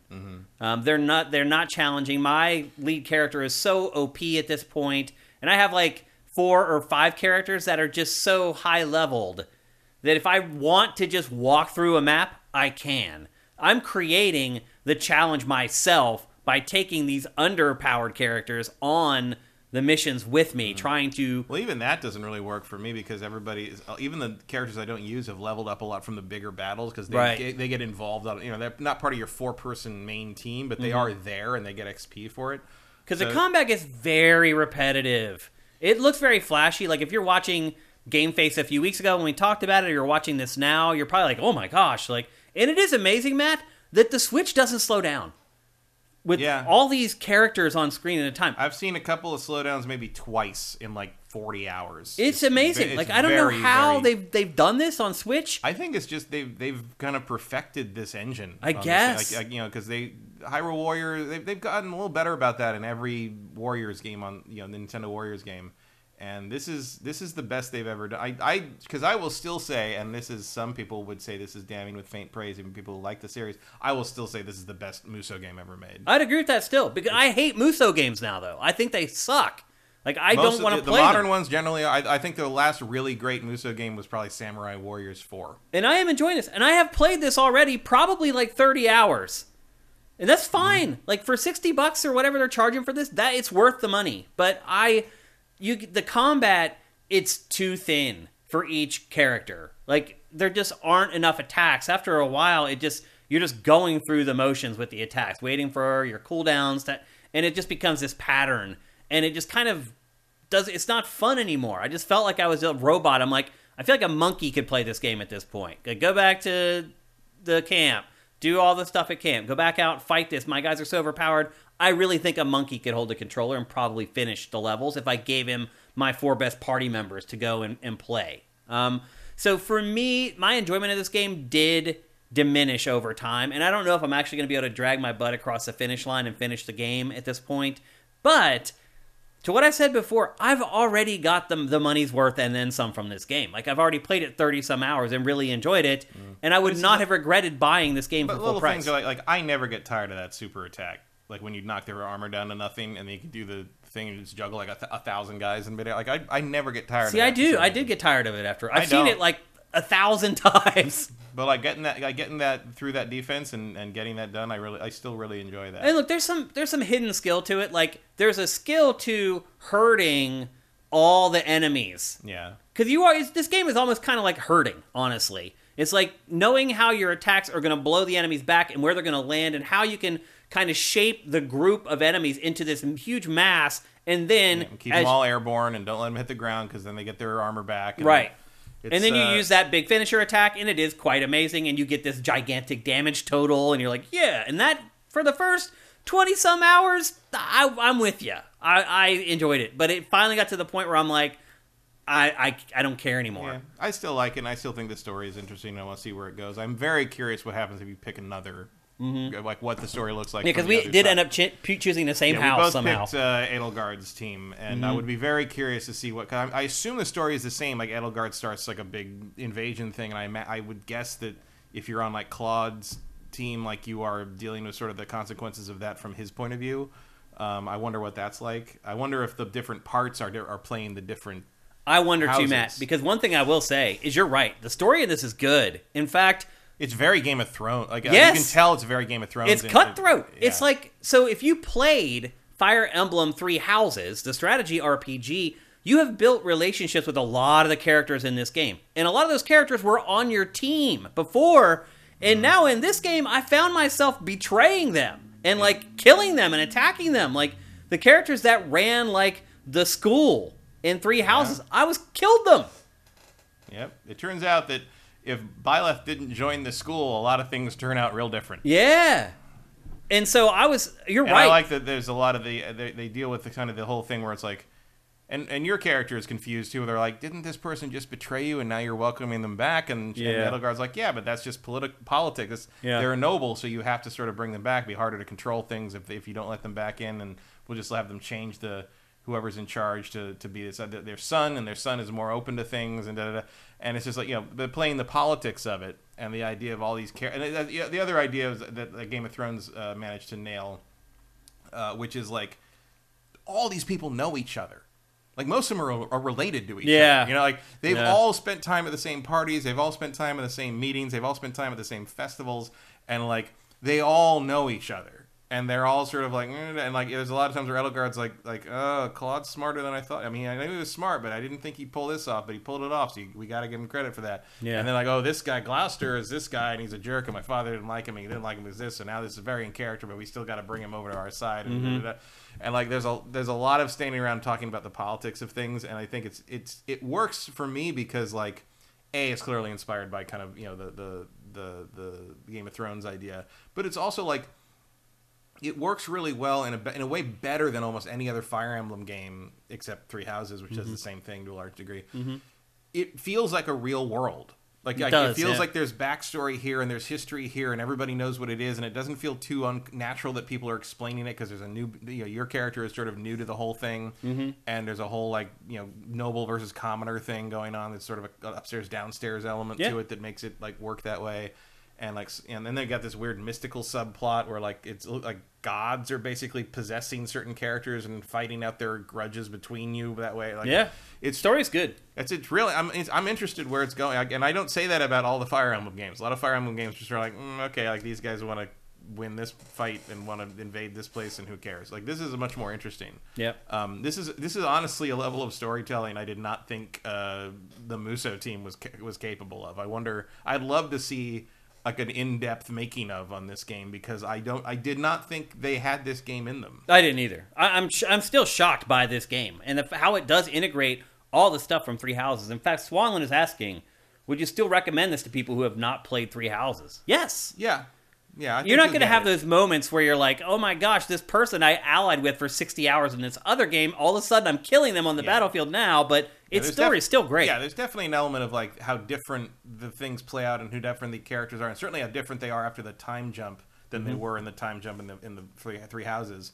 But like,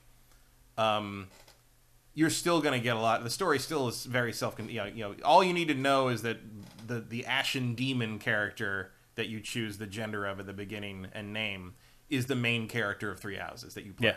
So that's the big shift. Is like instead of joining the school, that character stays a mercenary and is possessed by this monster in the same way that your main character is, and it's just sort of that's the change in the timeline.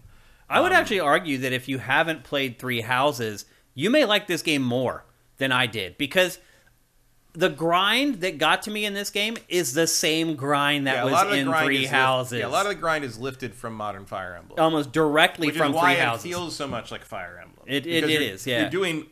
You're doing all the same housekeeping, but instead of a turn-based fight, you're having an action fight. Yeah. That's it. And I had already done this for 60 hours. I mean, now it has been a couple years or whatever.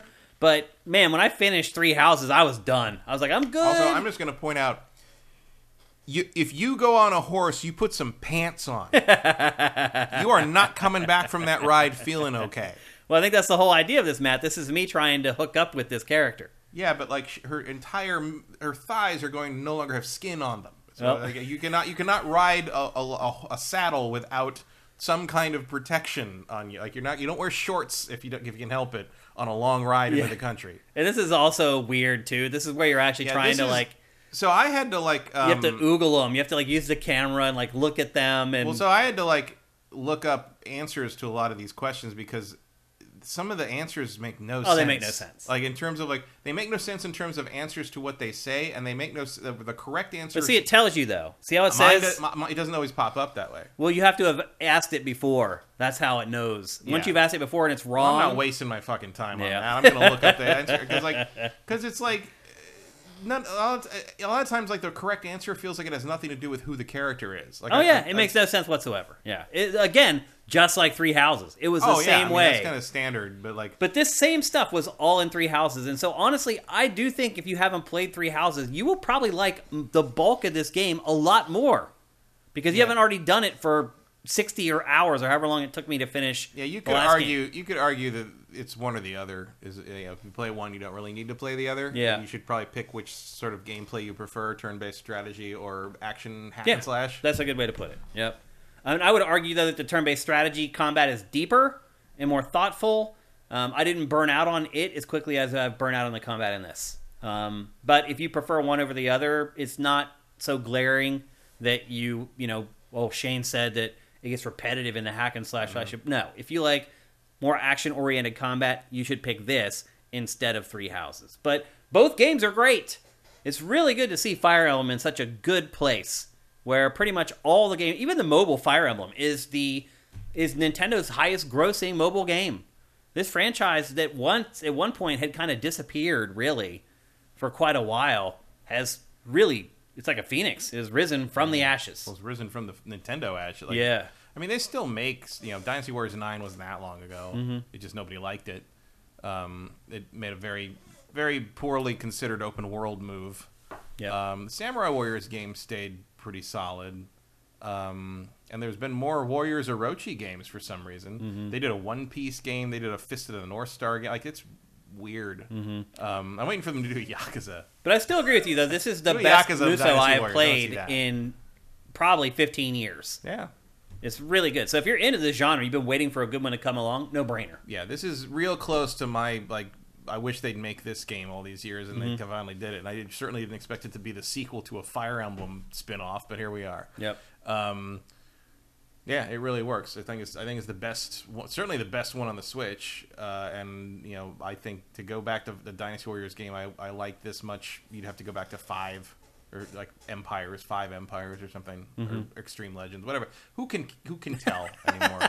The nomenclature for those games was always a little goofy. You always get the basic one, then you get the Extreme Legends one, which is basically just more stuff. Then you get the Orochi version. Then you get the Empires, which is the supposed strategy version. Right. Which sometimes it is and sometimes it isn't. And then you have Romance of the Three Kingdoms. Well, that's the grand all strategy exactly. It's crazy. That's a whole different series. Yeah. But tied in with a lot of times the same characters. It's all Romance of the Three Kingdoms, based on the old Chinese novel legends, whatever you want to call it. I mean, it's history, but it's also mythology at the same time. Yeah. All these characters seem to have been real people, but but we're Lu Bu maybe probably didn't kill 1,000 Right. people in one blow. And, it's like that kind of thing. Yeah. It's all cool. Samurai Warriors is pretty legit.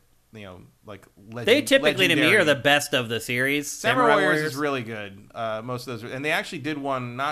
Between 4 and 5, they did one. Soul of something, which was very story driven, which I think is the template for what they did here. Like that's the closest you can get for an actual Warriors game doing what Fire Emblem is doing here. Yep. They must have gotten some of the team from that to do this one because that's by far the most story driven Musou game they've ever made until this.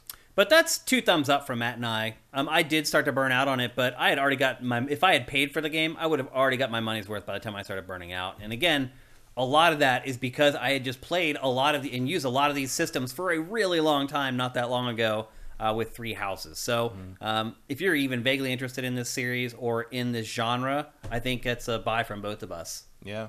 It's really, really good. I mean, it is repetitive. I mean, by the nature of what it is, it's repetitive. But if you like the idea, if you like the Fire Emblem, if you like the art style, like whatever, like that, this is the pinnacle of Musou at this point. Like I don't think they've ever made anything better. I agree.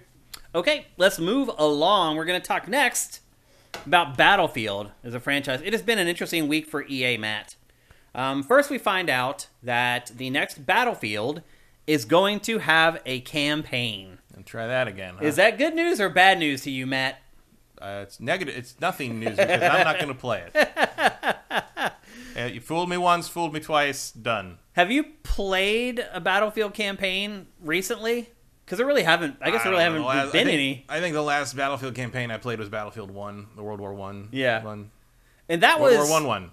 That was the last real campaign in a Battlefield game. Was it? I thought there was a World War 2 one. There was Battlefield 5, but its campaign was 90 minutes long, 3 chapters, and they were all self-contained. In fact, Battlefield 1... Was 5 the one where everyone's mad that there was a girl in World War 2? That's Battlefield 5. Yeah. Yeah. That's what I said. Is 5 the one that everybody's mad about that? So remember the I did not play initial trailer for it was awesome? Yeah. I did not play it. And then the game ended up being nothing like the trailer. I think the last one I played was Battlefield 1, and I played the one, whichever the one, I think the first one they did a campaign for, which involved that jet level that was all on rails and you couldn't skip anything. Oh my yeah, God, that's right. What a nightmare. Yeah. They have never done good the closest to a good campaign DICE has ever done is actually Battlefront 2. Yep. That was okay. That was that was definitely the best one that they had done. No doubt about it. Yeah, I can't remember the last, or if there was ever a Battlefield campaign that I really liked. Battlefield Bad Company 2 has a good campaign. It does. You're right. That's like the only one. You're right. That is like the only one. Bad companies have pretty good campaigns. Yeah. But they haven't made a Bad Company in, what, forever. 13 years, 14 years? At least. Remaster that shit. Yeah. If you want to you just remake those and I'll buy them. Yep. But even remember, Battlefield 1, the campaign, was these self-contained missions. Yeah. It wasn't a campaign that like had one set of characters that went through all the chapters of the campaign. There were all these little self-contained stories, and I would argue not really a campaign. I really think the first or the last, it was a short story collection, basically. Yeah, which I think is fine. Like I think that's a pretty good way to approach it if you're not interested in or not up to making a big grand sweeping story. Like Call of Duty tries to do. I think that's a valid approach, especially if you're trying to like kind of show that like this war was going on differently. You know, like you want to show like the battle in Finland and like show a sniper in Finland who's like trying to defend their homeland. You want to cover tank crew. You want to cover jump around. Show it was like in Africa for a tank crew. Show it was like if you're stuck in the trenches in the Battle of the Bulge and you can't there's no reinforcements coming. You just got to hold out. So, the siege of Stalingrad. Like you can jump all over the air war against Britain. Like what it was like having to fight the Battle of Britain if you're an RAF pilot. Like there's a lot of cool ideas you can do there, and if you can make the writing snappy enough and get yourself pulled in and understand who these characters are. Like, there's a lot of cool things you could do with that. Yeah. I would just argue that DICE has never managed to do that. The last real campaign in a Battlefield game was Battlefield 4. And that campaign was offensively bad. I can't remember what that was. You maybe remember the trailer for it. It had, like, this gigantic building that looks like it's going to fall on top of you. Yeah. That was, like, one of the big moments in the campaign, and it was in the trailer. That's what most people, I think, that's the iconic moment from the campaign that people remember. Okay. But it actually had like a group of soldiers who stuck together through the whole campaign instead of jumping all over the place. What was the one with the first one they did a campaign in? Was that 3? Yes. Yeah. So and that was completely forgettable. So I played 3 and I played 1. I think that's 3 and 1. Yeah. And then Battlefield 5 was kind of the same thing, self-contained, but it was even way shorter. It was literally 90 minutes or 2 hours. And they're also dealing with the problem, like, I've never felt like the Battlefield campaigns, certainly not the ones built in Frostbite, they never feel concrete. They never feel real. Like, it always feels like you're playing in a world of cardboard somehow. Like it's all about to unravel. Like, there's an element of the Call of Duty games where you feel like you're playing someone whose boots are on the ground. You feel like there's a tangibility to the world in the Call of Duty campaigns that is just not there. But maybe just a subconscious lack of trust in that could be the Frostbite engine. Yeah, it really could be. It just Frostbite stuff always feels like you're on like a high school play set. Yeah, like it's all taped together with like glue and paper mache. Yeah. I agree. I feel the same exact way. Swanland says, did Hardline have a good campaign? Does that count? Hardline was a complete departure for the Battlefield was franchise. Like where you're like a SWAT team. You're like, it's like it wasn't even really Battlefield. It was a complete. I struggle to even say that was a Battlefield game. I feel like that was a game that was supposed to be something else that they slapped the Battlefield name onto. Yeah, that felt like some kind of weird. Yep. That felt like a rejected Medal of Honor pitch. Yep. Well, so they are bringing back the campaign for the next Battlefield game, basically trying to save the franchise. Let's be honest.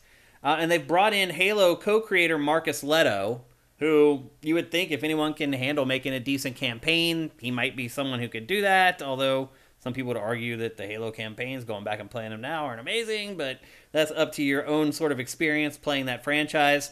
But the official line from EA when they hired Marcus Leto was he's here to create a best-in-class single-player campaign experience with a player-first mentality motivated by a passionate aim to understand and serve the players who are engaged with the game.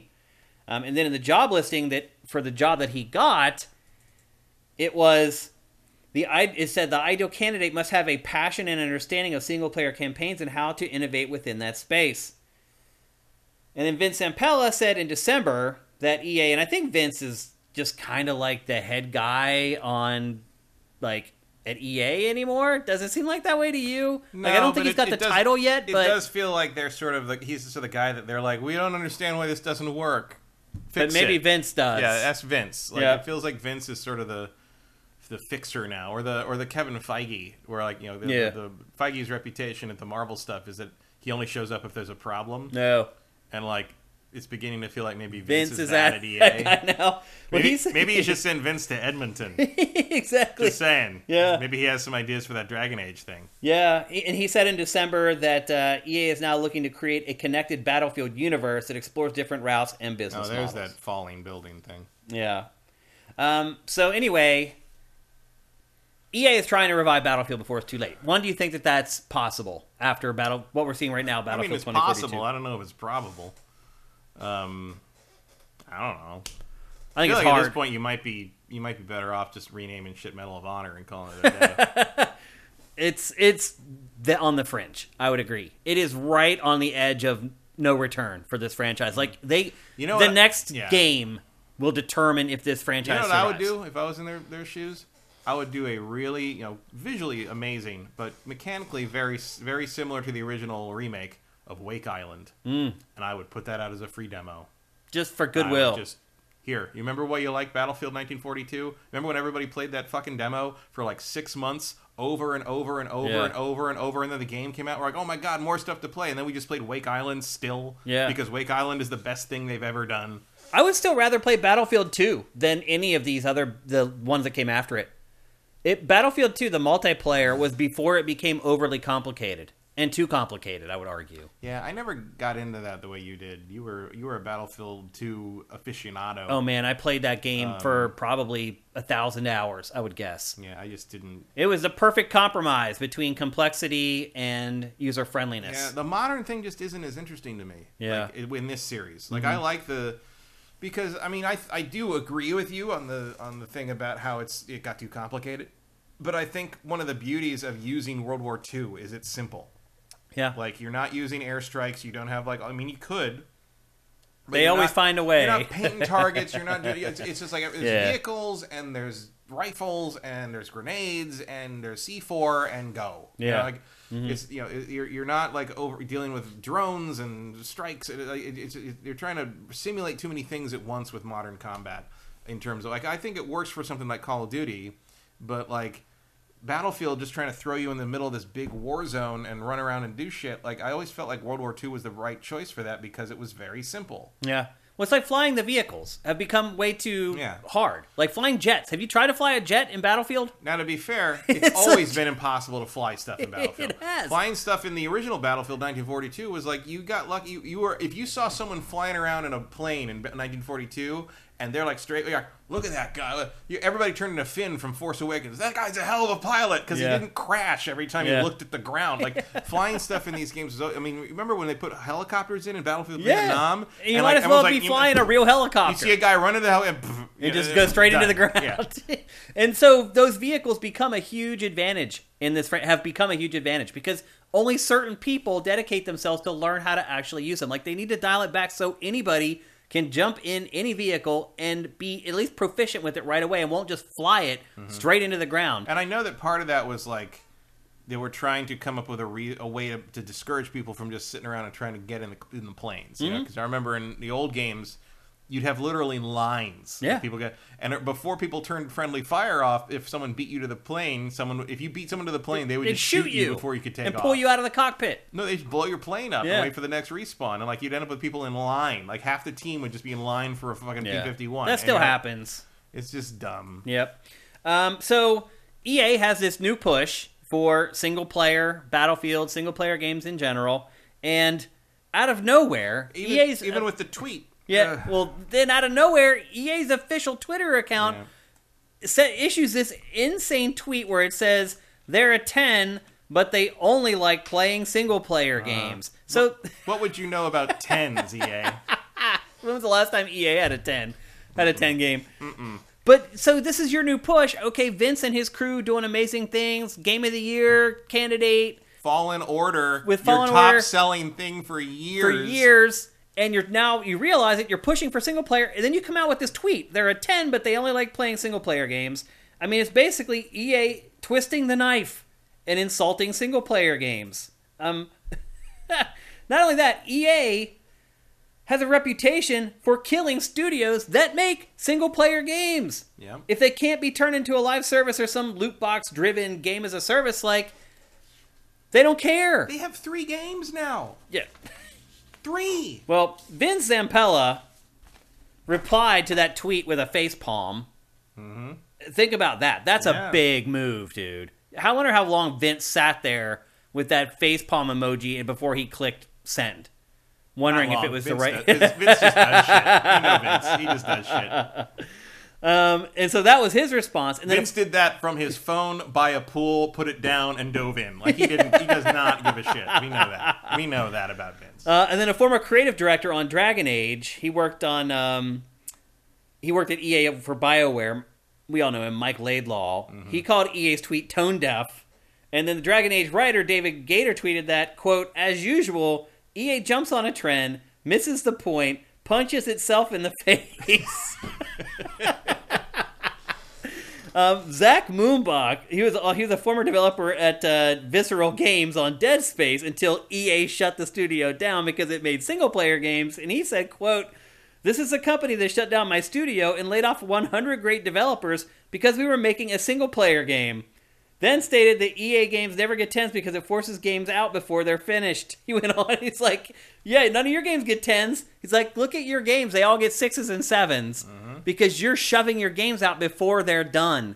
And then he went on this tirade about how EA, the scapegoat is the developers. The developers always take the hit, and it's really EA just putting out stuff before it should be. What a disaster this is. To the point that EA's Twitter then disowned their own tweet. Right. And said that was a dumb thing to tweet.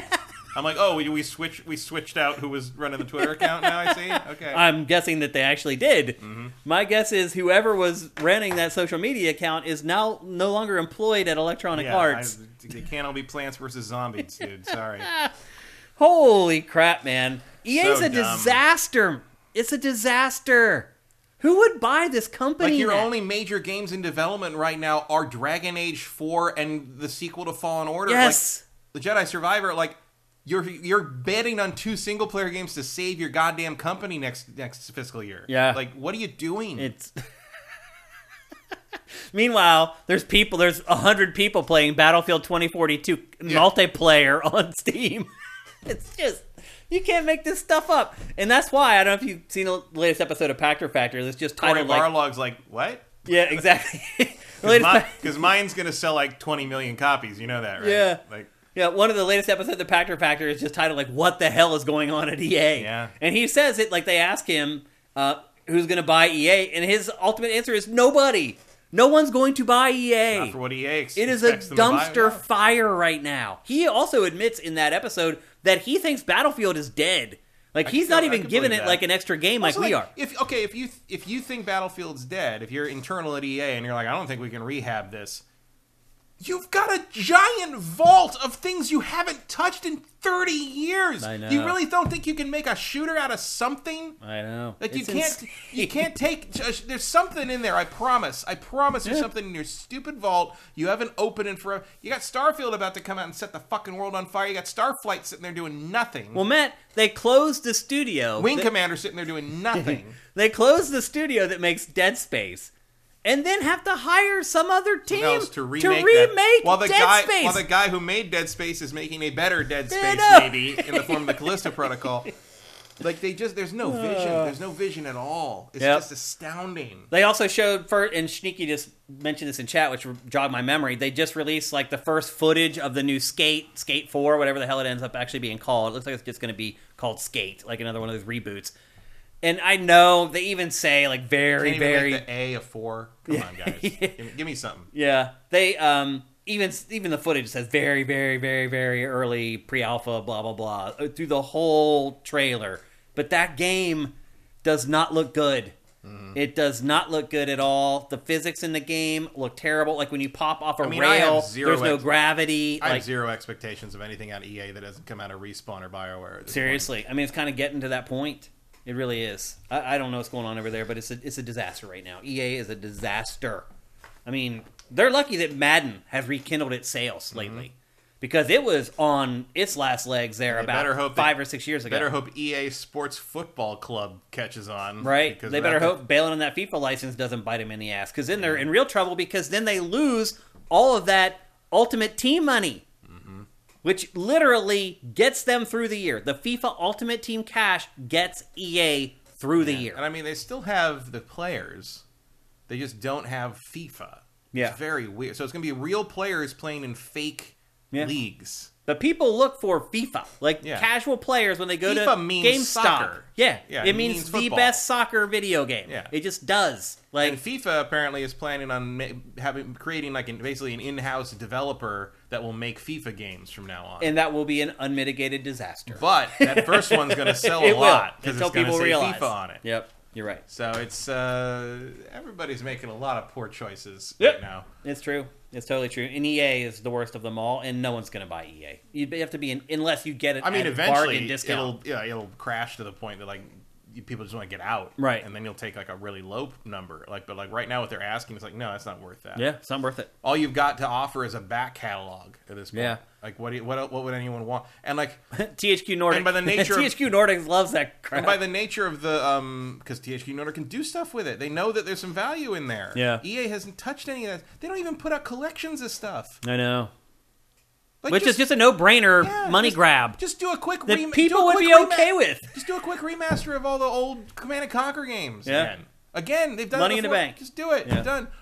Figure out some license thing and put out the Battle for Middle-earth games again alongside the Amazon series. That shit would sell. Yep, it would. You can't get that anywhere anymore. Nope. And Battle for Middle-earth 2, the Battle for Middle-earth 2 games and the expansion go for hundreds of dollars now. It's crazy. It's ridiculous. Like, they're all just sitting there. It's all because of EA's poor management. Yep. So anyway, there you go. That's the latest on EA and on Battlefield. Neither, in my opinion, are looking good. Yeah, Vincent, they did a Command & Conquer collection, but it wasn't a good Command & Conquer collection. It was just about a couple of the Generals games. Yeah.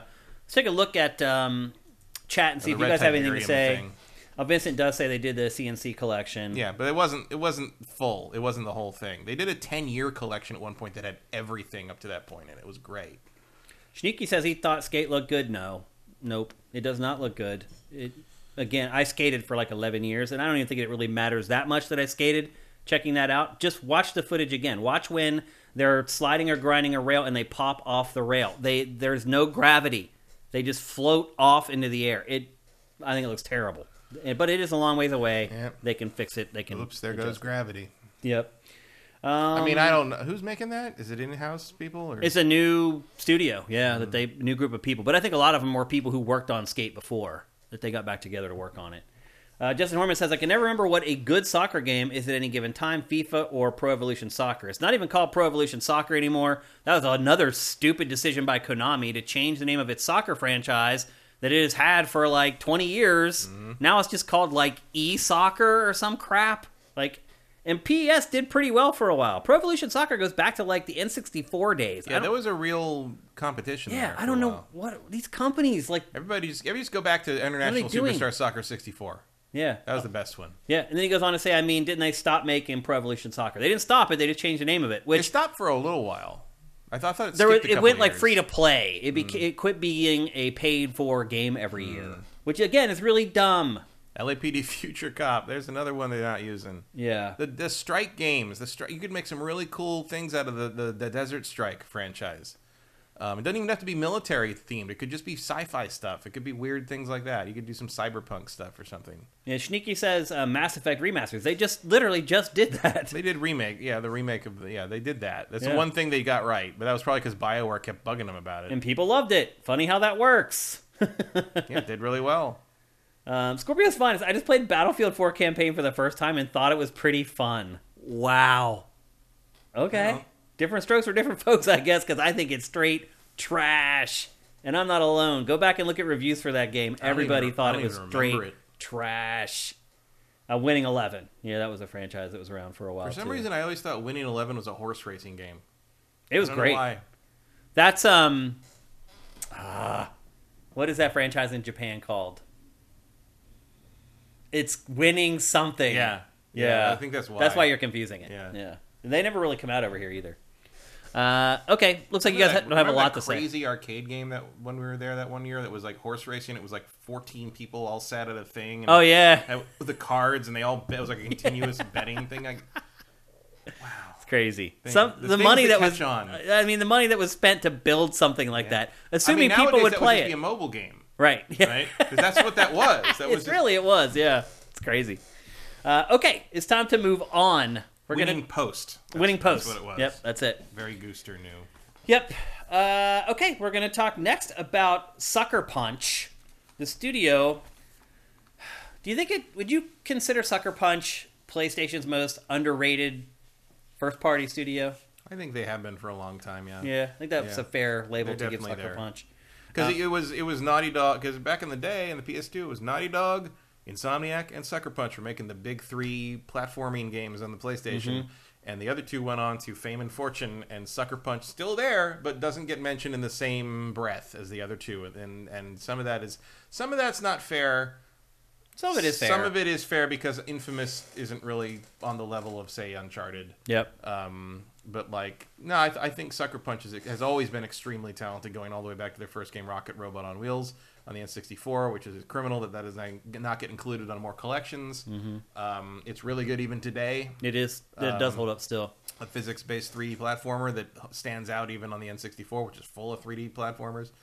I really like Sucker Punch, and I'm really glad they found their success with Ghost of Tsushima now, because they're finally getting that respect. It finally reached that Naughty Dog and Insomniac level. Yeah. With that game. But they didn't lose their identity. Right. It still feels like a Sucker Punch game. It still has that use of color they've always had.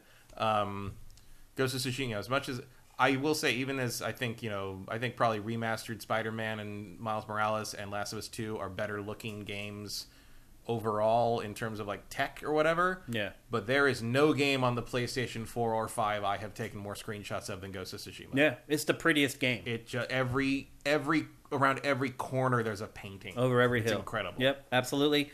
Some people were wondering, despite the success of Ghost of Tsushima, And despite the fact that it's already common knowledge that they're working on Ghost of Tsushima 2, a lot of people are fans of its older output. We talked about Infamous already. You talked about platformers, but you didn't mention that their platformer was Sly Cooper. So people are wondering, okay, like what's going to happen with your older IP? And a lot of people were hoping maybe that even if Sucker Punch isn't going to make games for those two IP, that maybe they will license it out to some other studio. Sony, by the way, is licensing out a lot of its IP to other developers that didn't start the IP. Well, this week, Sucker Punch poured a bucket of cold water, not only on the idea of it creating new games in the Infamous or Sly Cooper franchises, but also on the idea that some other studio might be working on either of those franchises. It said, and I have the direct quote here, it says, "As our games continue to grow in scale and complexity, they require the full attention of our studio. With our focus on our current project, Ghost of Tsushima 2, we have no plans to revisit Infamous or Sly Cooper right now, and no other studio is currently working on projects related to those franchises either." How does this hit you, Matt? It's too bad, but it's not... I do wish the Infamous games and the Sly Cooper games could be rescued from the PS3. I do think that it should not shock anyone that Sucker Punch is done with Sly. Like, I think they were done with Sly when they let someone else make Sly 4. I recently which, by the way, is one of the only games that cannot be ported properly cannot be played properly on a modern system because it requires the 6-axis. And for whatever reason does not recognize modern. People are saying it doesn't recognize the modern controllers. The DualShock 4 so and the DualSense. You couldn't play it even if you could do like a PlayStation Now thing. It would probably be a problem to get through the aiming sections with that. Motion control, always a mistake. Also, Sly Cooper, I just recently saw, sold horribly. Sly Cooper was definitely the third place runner-up. Its best-selling entry sold less than 3 million units. But I love the Sly Cooper games. Me too. They're Adam's favorite. Yeah, Adam loves those games. He loved them, man. He does a great impersonation of Bentley. Yes, Adam does. He does. He's the turtle character from Sly Cooper. I like the Infamous games. I mean, would I buy like a Sly Cooper collection or an Infamous collection? Absolutely. I would absolutely buy. I would love to see Infamous saved from the PS3. I would love to see Sly Cooper collection make it off the PS3. I'd love to see that. But I also understand if they want to, move on. And if you made me pick one, I would pick Sly Cooper. Oh, really? I would definitely rather see Sly Cooper make the jump forward because I have more fondness for them overall than the Infamous games. Even though I do like the Infamous games a lot. I don't. I don't hate the Infamous games. They just never resonated with me. I was never excited to play an Infamous game. Now, once I would start playing them, I enjoyed them. But I never there's a new Infamous coming. I can't wait. Like the Infamous games have always been a few frames off what I felt like I wanted them to be. In particular, they never quite came up with any superpower sets that I really wanted. Yeah. The biggest problem I ran into in this one, which is Second Son, where they just randomly decided instead of having it star the normal guy, we're just going to have it be Troy Baker. Because he does everything. Troy Baker plays a Native American boy for some reason. I remember ending up with tons of upgrades I didn't spend in this game because I didn't want any of his powers. I'm like, all your powers look dumb. The closest I got was the neon ones. His powers were all centered on basically city stuff. He could merge with concrete and control neon and stuff. And I always felt like the powers didn't feel good to use. Yeah, they always felt, and also they always felt like a weirdly underpowered until you used the super version, and then they felt like it was overkill. And I never felt. And the other thing is I wished, and this is just me, kind of as a superpower fan nerd. I always wanted these games to be more pick a power and you can have it. I was always I remember when the first one came out, I was a little annoyed that Cole was locked into being electric. Mm-hmm. I kind of I wanted to also pick flame or ice. I wanted to pick my superhero powers. Yeah. And not have to be you're gonna play as an electric guy, whether you like it or not. And there's a lot of cool stuff that he could do. I'm not saying I didn't feel powerful or that Cole didn't do cool things in both games. I just I just didn't like being locked into it. My dream superhero game always would let me kind of tweak things a lot more than the Infamous games let me. And then like Second Son came closer to that, but then it changed all the power sets into things that I thought were kind of lame. Mm-hmm. I never finished Second Son. I did finish 1 and 2. 2 was the best one, I think. Yeah, these games haven't sold especially well either. No. They didn't tank or anything, but... No, neither did Sly, really, but like...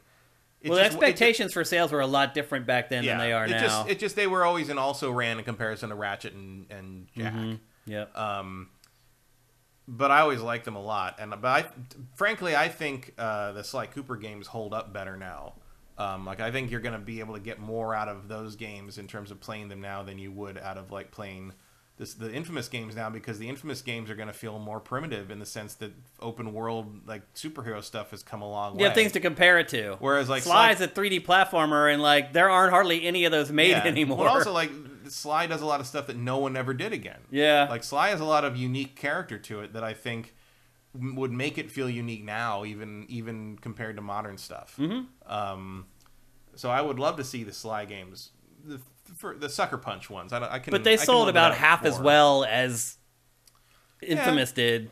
But I don't know. I don't think either one of these franchises is ever coming back.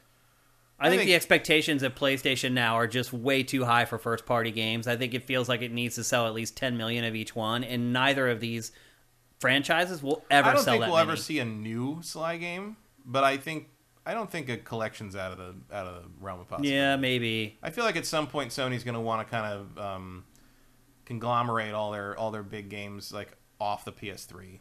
I think you're going to want to get this and Infamous and Killzone off that system and available to like continually repackage and make more money off of. I definitely would agree that we're probably never going to see a Sly 5 or an Infamous 4. Just to some degree is a shame. I would kind of really like to see what an Infamous would look like today, made by maybe a different group with like kind of Sucker Punch consulting, which didn't work out tremendously well with Sly 4. But I think Infamous lends itself more to sort of the direction open world games have gone. It fits more. It definitely fits more in with modern games for sure than Sly does. Like you could make a better Avengers game than Avengers ever did. With that idea. 3D platformers, like, they don't come around that often, and I think that works out for the genre, because... Hashtag release the Sucker Punch cut. Right, yeah. Restore the Suckerverse. Yeah. That doesn't have the same ring to it. The other thing, too, with Sly is that there's a lot of stealth in his games, and stealth is kind of one of those things that's just kind of disappeared over time. It hasn't... It's not really all that as popular as it was. Because there's a lot of... The problem with stealth is that if you do it poorly, it's just you're playing the game, but slow. Mm-hmm. Like that bad stealth is you're playing the game normally, but you're playing it slowly. Sly didn't do that. Sly had a very different approach to stealth sections in Sly were very much their own thing versus the platform. Like here you are, like he dropped into his own animation stuff. Mm-hmm. It played with the light and shadow in a way that like was not part of the normal platforming sections. It moved real snappy. Like it didn't feel like you were moving slow. The stuff he could do with his like little like hook thing, like was able to save you from a lot of mistakes you made. Like it was a really good series. I remember this part of the game in particular. Whenever I went to see it being demoed for the first time, this was the part of the game they showed. Yep. That's odd. All these years later, and, like, this was also an interesting like way to get around the problem of like 3D platforming. Angling and targeting is like whenever you had those little pinnacle things, those little points with the energy on them, you could hit the circle button and automatically spin and land on it. Yeah, like you kind of guaranteed your platforming on the tricky parts. Yeah. Sneaky actually is bringing up a good point in chat. The Crash and Spyro remakes. Well, the Spyro remake didn't do quite as well, but the Crash stuff has done exceedingly well. Yeah, as much as I love Sly and dislike Crash, I'm going to say that Sly is no Crash Bandicoot in terms of mass appeal. Unfortunately, Maybe you could lean real hard into the furry thing. I don't know. I assume that Fox cop that he's up against all the time is a big presence in that world somehow, right? That's got to have awakened a few people. Yeah. It also is funny how this game, when it did letterboxing back in the day, it wasn't actually going to letterbox for the cutscenes. They were just slapping black bars over the actual like you can see it now because the black bars are... The resolution of them isn't big enough to fill the whole screen. So when you actually play it at 1080p, the you black... can see the screen poking up above it. Yeah. It's hilarious. Yeah. It's just the funny. lengths we go to look cinematic. Exactly. That's all it was. Was like, this will tell people that this is a cutscene or whatever. Let's make it look more like a film. Or it's pretty hilarious. I mean, that is a pretty handy thing to do when you're doing it in engine, so you know that you don't have to play right now. Yeah.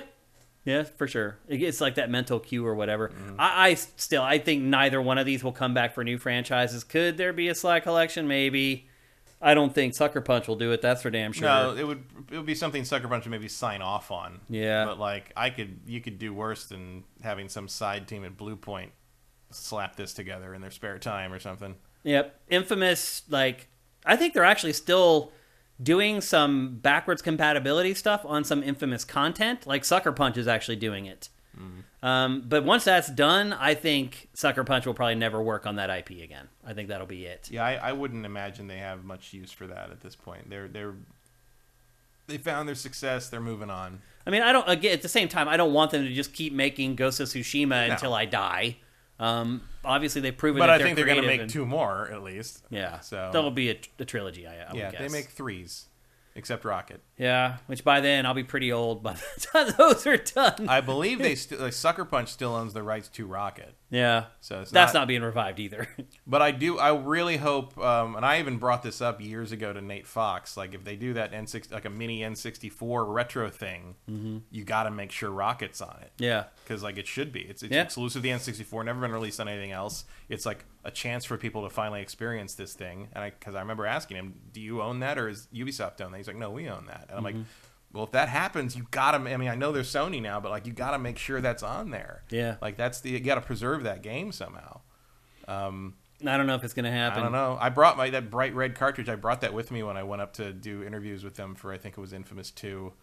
And they passed it around. They're like, "Look what he brought! What the fuck? Somebody played it." It's like, man, I bought that. Somebody day one. played it. I did too, man. I thought day one. I was not deterred by Ubisoft killing it their own published game by releasing it the same day as Rayman 2. You weirdos. Yeah. The other problem was I was running an N64 website at the time, and I was so desperate for new games to cover. Like I was there day one to buy that game. Because it had already kind of started bubbling up that, hey, this might be something to keep an eye on. Like, we played, like, a couple... I think I read it in Nintendo Power or something. Like, they had played it, and they're like, hey, this game's actually... Yeah, the buzz was pretty good. And, like, I mean, I was interested because I saw, like, it must have been a magazine, or maybe it was IGN or whatever. Maybe it was Cats Messina or something. But, like, it was... the fact that you built roller coasters and then rode them to pick up collectibles, I thought that was a really cool idea. And it was, in fact, a really cool idea. Still, like, it is. Just like Sly... And to some degree, Infamous, there's a bunch of stuff that Sucker Punch does that no one else ever steals. It's like the active reload thing. It's like, why isn't that in more things? Yeah. Like, it's so weird that people don't lift some of these ideas. Well, I went back and finished Guardians of the Galaxy not long ago, and that game is just all about active reload. Yeah. The whole game is like active reload is like the key to getting through the tougher battles in the game. I asked Cliff Blazinski that once, like, why didn't active reload become like a standard thing? And so he's like, I don't know. He's like, I thought that was a great idea when I stole it from Killswitch. I mean, they didn't like it was never trademarked or anything. You can't trademark game mechanics. Yeah, like other people could use it. So do it. If you're making a game, use active reload. It's awesome. Okay, so there you go. That's Sucker Punch. I think most people are happy though to just know they're going to keep making Ghost of Tsushima.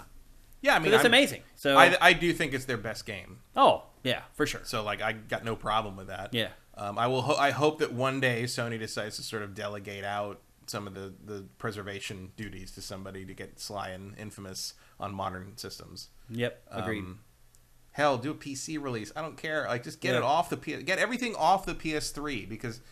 Same with Metal Gear Solid 4. Like, I don't think that'll ever happen either. Well, that's what they're doing with this Infamous stuff. They're trying to get it off the PS3 so it can go forward as DLC that they can get paid for. But I do think once they accomplish that, I think that'll be it. Yeah, for sure. But I still would like that to happen. Yep, absolutely. Okay, let's move on. We're going to talk... I don't want to constantly sit there and worry about the lifespan of my PS3 fat. When that thing goes away, I'm going to have a problem playing a whole lot of stuff. My PS3 fat has been in the closet now for like 2 years, in the box, packed away. Mine's still hooked up downstairs. Yeah. Ready to go whenever someone wants to play Jedi Power Battles. One of those few games that you want to play backwards compatible. Okay, we're going to move on. We're going to talk next about a Battle Royale game. I am not a gigantic fan of Battle Royale. I do enjoy the structure of the Battle Royale, however. So every chance I get to try out new ideas or new concepts around the Battle Royale, I do it. I did really like Fall Guys. I still do like Fall Guys, which is basically the 3D platformer in the Battle Royale format. And on Game Pass this month, a brand new take on the Battle Royale formula, which has actually been around for a while, but I finally got a chance to try it. Naraka Bladepoint is now on Game Pass. I know a lot of you guys have Game Pass. You may be wondering if it's worth your time. It is a 60-person, mostly melee-focused Battle Royale game. There are guns in the game, but they're like blunderbusses and flintlocks and like these really... Like they do even have some like rapid fire ones, but they're very weak and nerfed. And the objective of the game, it's not a Battle Royale shooter. What I use the guns for in this, for the most part, is after I've been in a melee battle and someone thinks that they're losing and they try to run away, I finish them off with the guns. But they're never an important part of the combat. To me, this is really a 60-player, melee-focused Battle Royale game. I already have sensed some undertones in this game from like Soul Calibur and Tekken. Like once you get locked into a battle with somebody else, it almost feels like a fighting game with true 3D movement. Now, obviously, people can just jump in the middle and all of a sudden it all goes to hell. The best laid plans are just laid to waste. But you can play this game either as a single player by yourself, as duos, or as 3 players per team. So you can kind of decide if you want or not to kind of have that element of surprise where other people are kind of jumping into your battles. I don't know. I guess maybe the best way to describe it is kind of like Soul Calibur crossed with Apex Legends. And the reason I say that is because one of my big criticisms of Apex Legends, and maybe it's not like this anymore because I haven't played it for quite a while, but one of my initial criticisms of Apex Legends, there was just too much crap. There was too much gear, too much stuff that you had to sort through all the time. This game is very much like that. You kill somebody else, and there's this like totem that appears where they die, and you access that, and there's literally a list of like 30 things that person has dropped. And you're sitting there trying to sort through the stuff, trying to figure out what you want to keep, what you don't want to take, and while that's happening, somebody can be attacking you because it's Battle Royale. Someone else could have stumbled upon you while you're sitting there like sorting through the gear. So that is probably my biggest complaint about Naraka. My second biggest complaint is that it is not noob-friendly at all. So, I suspect the first few matches that you play of this, you're playing against bots. Because my first few matches, I kicked ass. I finished with like 8 or 9 kills. I had like, my very first match, I had like a kill streak of like 4 kills or whatever. And I was like, oh my gosh, how am I dominating at this game? And then like my 5th or 6th match, suddenly I started playing against people who were way better than the quote-unquote people I was playing against earlier, and I just started getting destroyed. Like a lot of Battle Royales, a lot of your success in this game is knowing where stuff is and beating the other players to that stuff and getting it. Like, for example, there are grapple hooks, hook shots in this game. Like, I could never find them, but it's a huge advantage if you have one. And so players who have been playing this for a long time, I'm guessing they just knew immediately where to go and get the grapple hook, because once you get it, like, you never have to touch the ground. It's almost like Spider-Man, the way some of these people play this game. And I like that because it creates this high skill ceiling so that the more you play it, you can continue to improve and get better at it. But for noobs, it is just brutal. Like, again, after my first 5 matches, I just started getting my ass handed to me over and over again. And as I said, like, if you watch this, you can tell that the combat's really fast and really responsive, and it is, but that also makes it really bad if there's any sort of lag or latency in this game, because there are counters and parries in this game, and the frame window that you have to pull them off is not very big.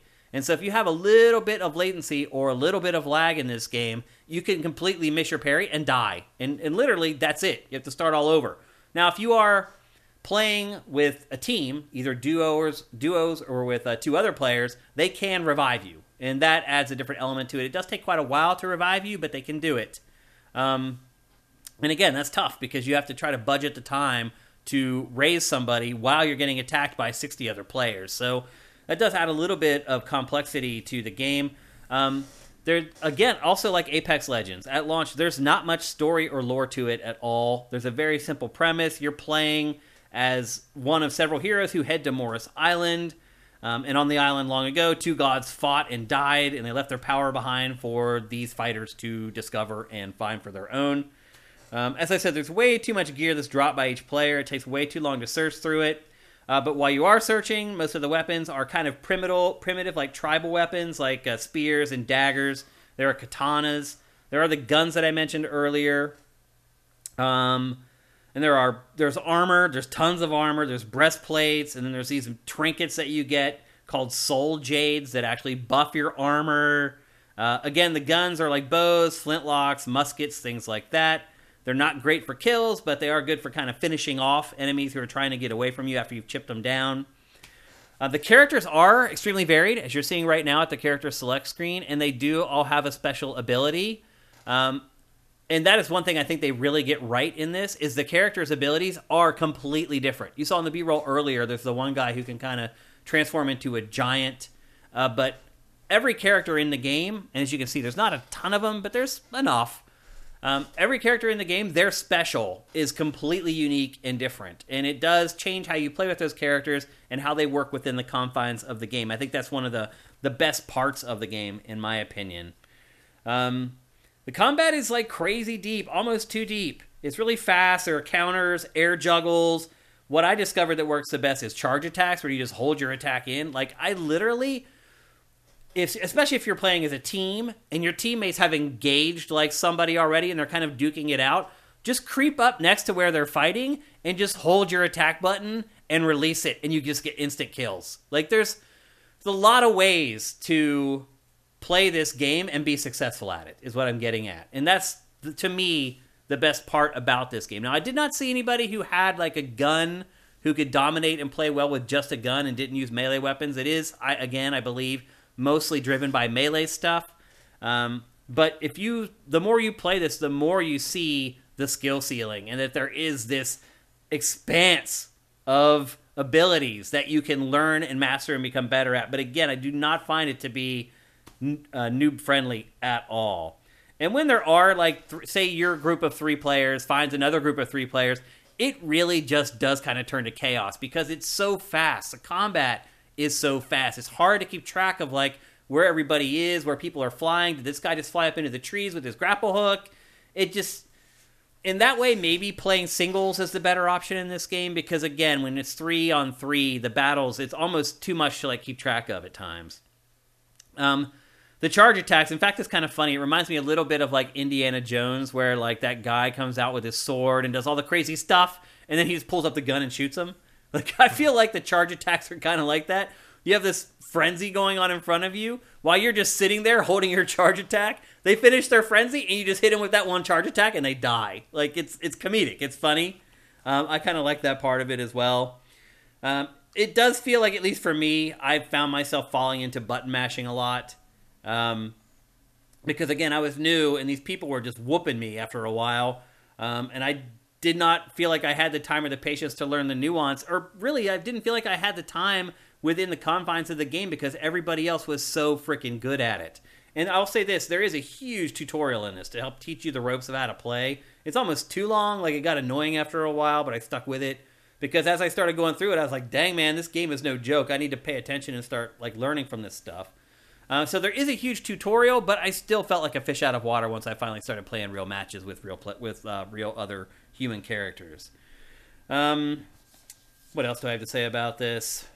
Oh, the other thing that drove me crazy about this game is that the weapons and armor have durability ratings.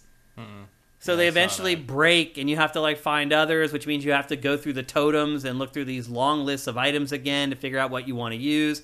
There's not a lot of information available when you're picking up like stuff from fallen players. And so a lot of times I pick up something and I go to use it and I'd be like, oh, this is a piece of crap. Oh, I'm dead. Too late. Game over. There's a lot of that in this game. And then finally, this game costs money. Well, it's free on Game Pass right now. But for people on non-Xbox platforms, or even if you're on Xbox and you don't have Game Pass, it costs $20. But the game is still loaded with microtransactions. And it when you're in the menu system, it looks and feels like a free-to-play game. I had trouble understanding what to do with the free currency, because the verbiage that they use and the nomenclature is goofy and weird. So I struggled to understand like what I had earned and what I could actually do with the currency that I had earned from playing the game. And again, this game cost $20. So it's another one of those games that's trying to charge you money to play it and then also trying to milk you for the microtransactions. And it's not like crazy overt or anything like that. It's like in between matches. Like once you finish, you're like, okay, I just did pretty well in that match. What does it get me? That's when you start going down that rabbit hole and you're like, wait a minute, what the hell is going on here? This game costs money. So there's some caveats with that. But one thing I will say is like, I keep wondering if we will keep seeing new takes on the Battle Royale genre. And somehow we do. The more keep appearing, and they're all worthwhile and interesting takes and worth at least trying to see how they do it and see if, maybe some of the ideas in a melee-focused Battle Royale game could make sense in a shooter-focused Battle Royale game as well. I just like seeing the envelope getting pushed by developers, and I feel like right now the Battle Royale genre is kind of where it's all happening, sadly. Or, well, maybe not sadly, depending on your perspective, but... again, this is available for people who are Game Pass subscribers right now. You don't have to pay the $20 to get in. But it could be like we were talking about earlier, where you get hooked on something and then you go back to play it later and it's gone and your save is stuck on the Xbox and you have to pay to get your save back, to get your character back and all your progression. So, have you messed around with this at all, Matt? Nope. I don't even know what it was. You didn't even know that it existed, or you didn't know what it was? Either. Oh, okay. Would you think you might be interested in a melee-focused Battle Royale? This looks terrible. Really? I think the combat looks garbage. Like, it looks like your sword's just going through things without doing any impact, without doing... I mean, the life bar is going down, but like... No, you're right. There's no reaction. There's no feedback. There's nothing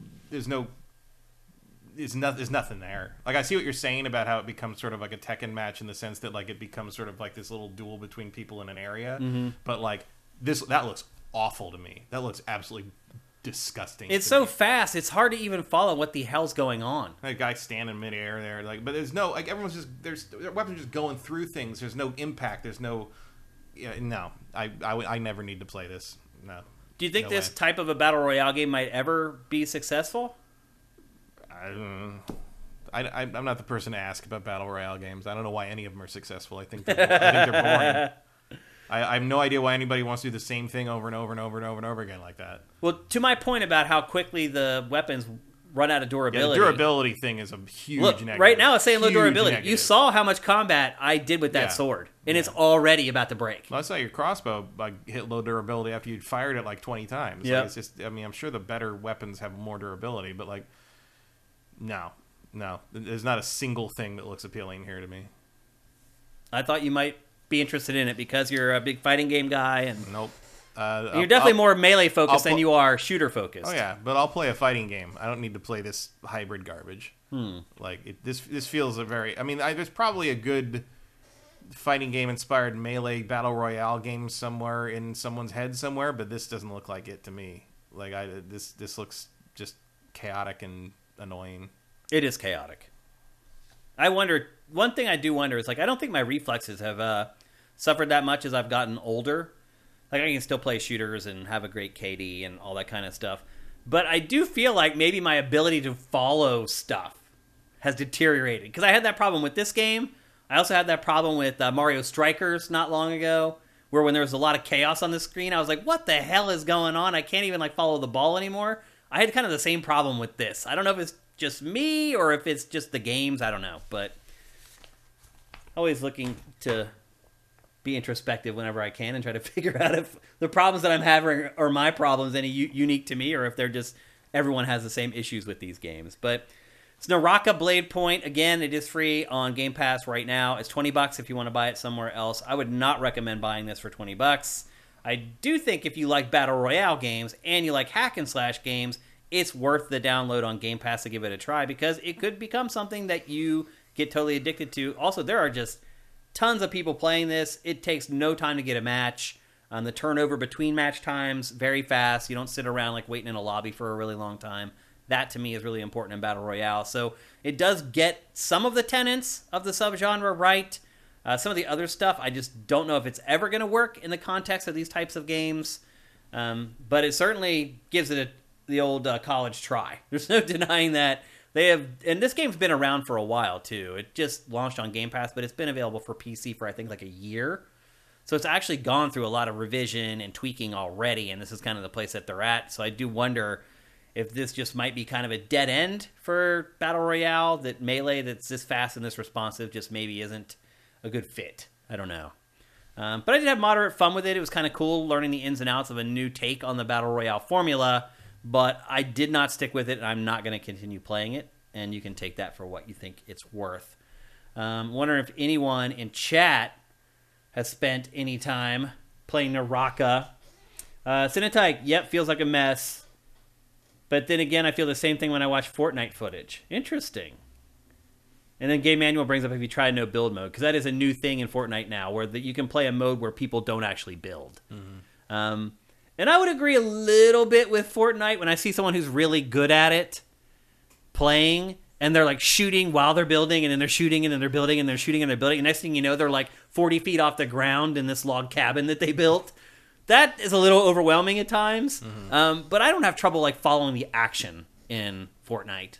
Like, I still know where my enemies are, and I know where I'm supposed to be shooting and stuff like that. So, let's see.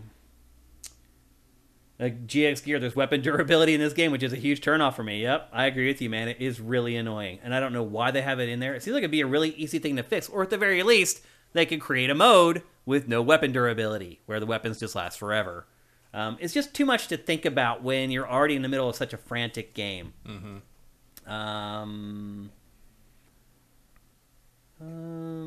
Most games are one game. I don't know what he's saying there.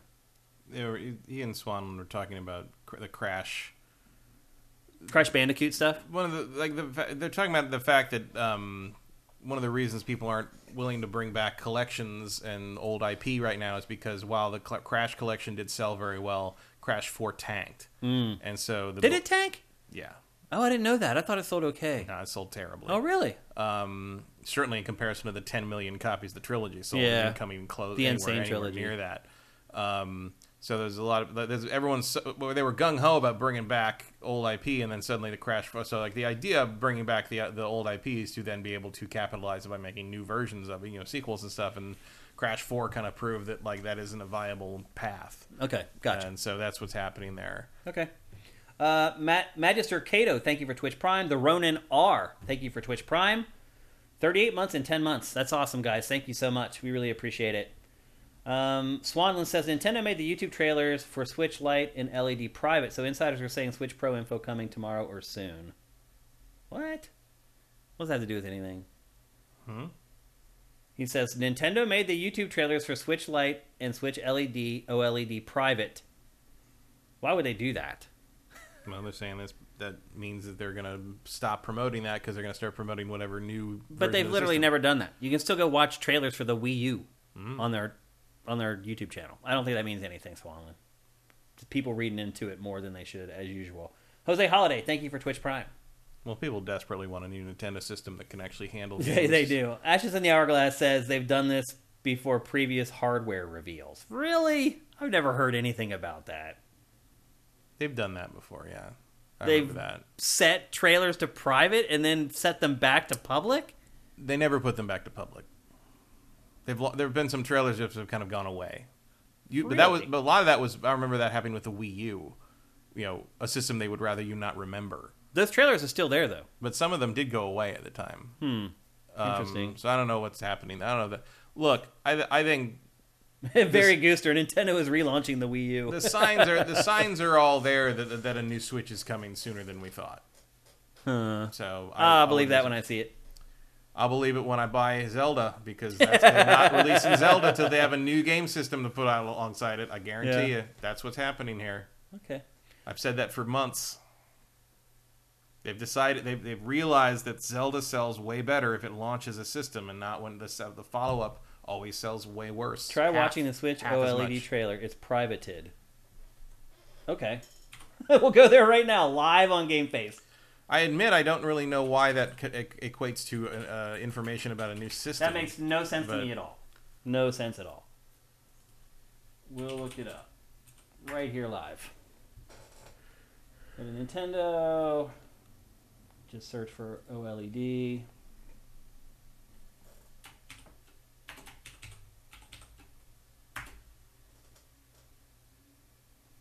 Well, there's an unboxing, an official unboxing for it. But he's right. There's no Switch OLED trailer showing up on its YouTube channel. That is so bizarre.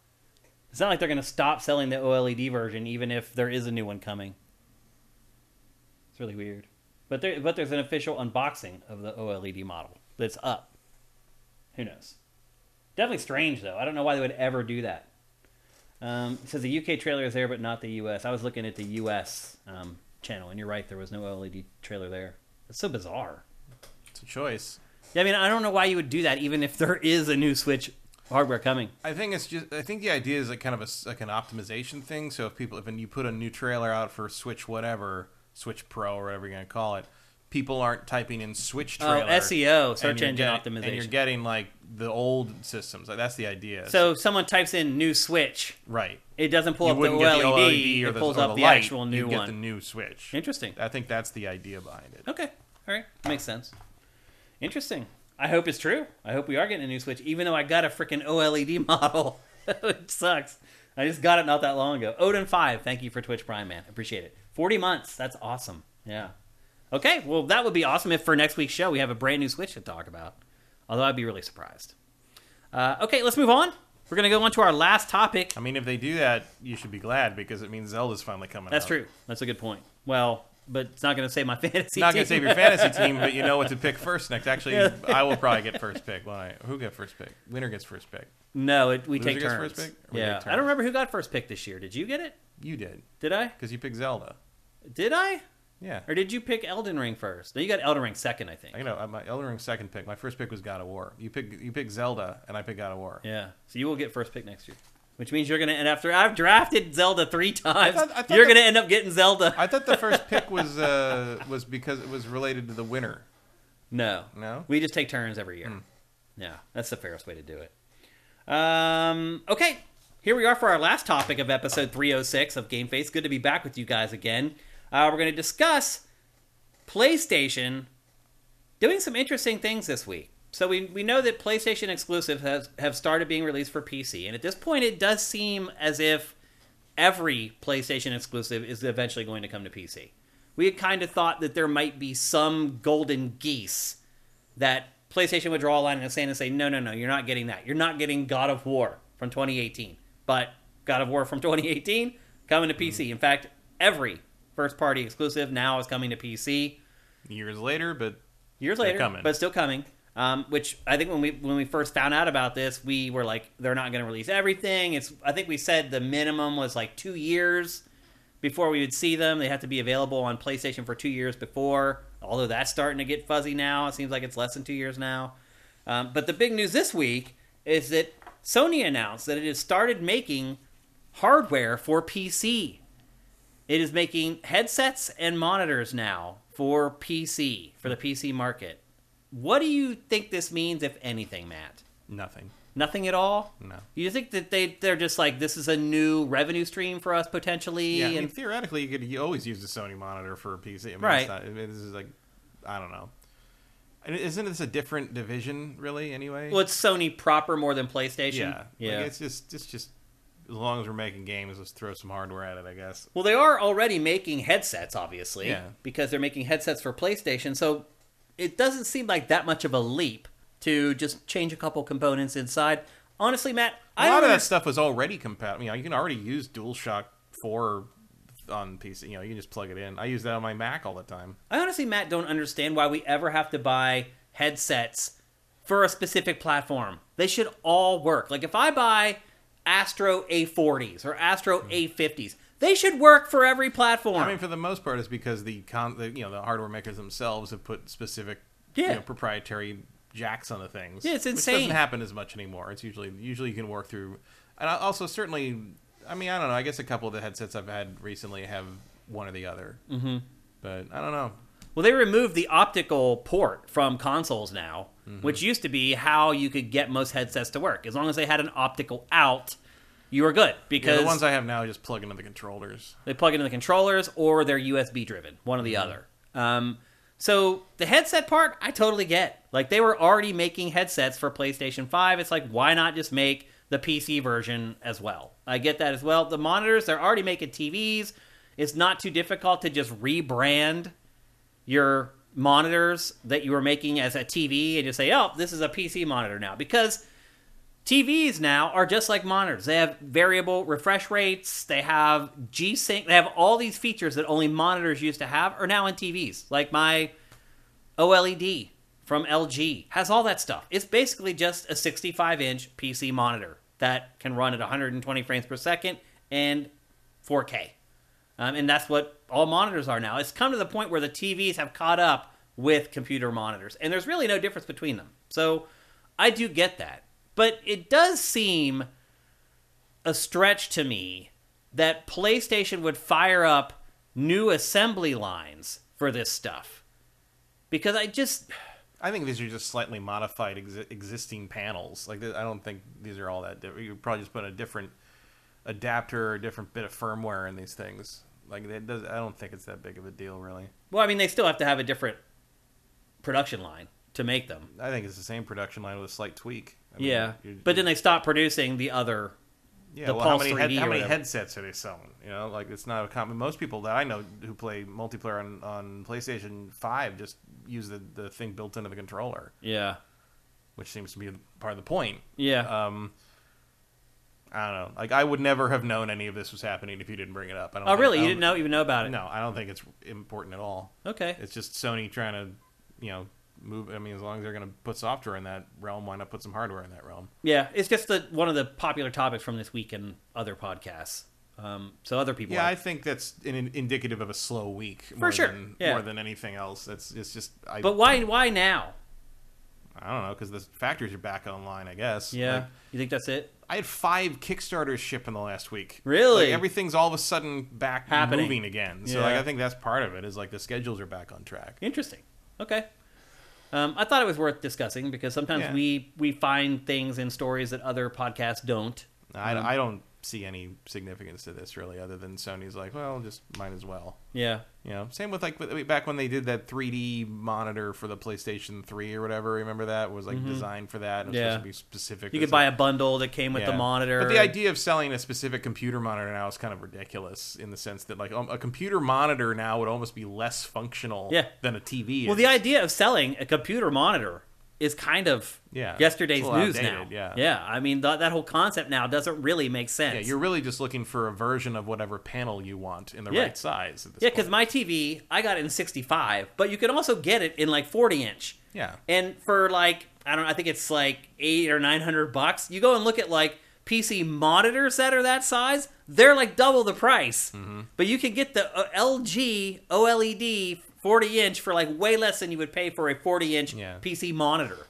As long as the refresh rate is what you want, like, you're pretty much fine. That's all you need, really. I mean, most PCs connect with an HDMI cable at this point, HDMI 2.1.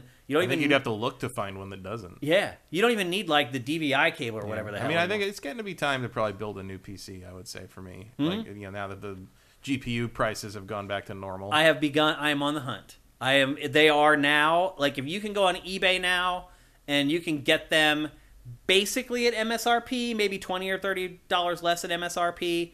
The retailers still, so I got an email from Newegg. It's like, GPU prices finally back down, blah, blah, blah. I went and looked. They're still gouging. But it's like $100 or $200 per card now instead of like doubling the price. Yep. Just hang on, folks. I really feel like I'm 4 months away from getting the GPU I want for retail price. That seems about right. And hopefully by then I can save up a little bit of money and I can make that purchase because I still have a GTX 1080 that I've had for like 8 years. My PC is still chugging along. It's been 7 years old. It's built for Witcher 3. It doesn't do ray tracing. It doesn't do a lot of things. But those dual Titan X's, there's still a lot of horsepower. It can still do stuff. But absolutely. Every once in a while, I'm just like, oh, that 7200, that one drive is real slow, and I got a lot of stuff installed in there, and it takes, clearly the games now are expecting faster hard drive access.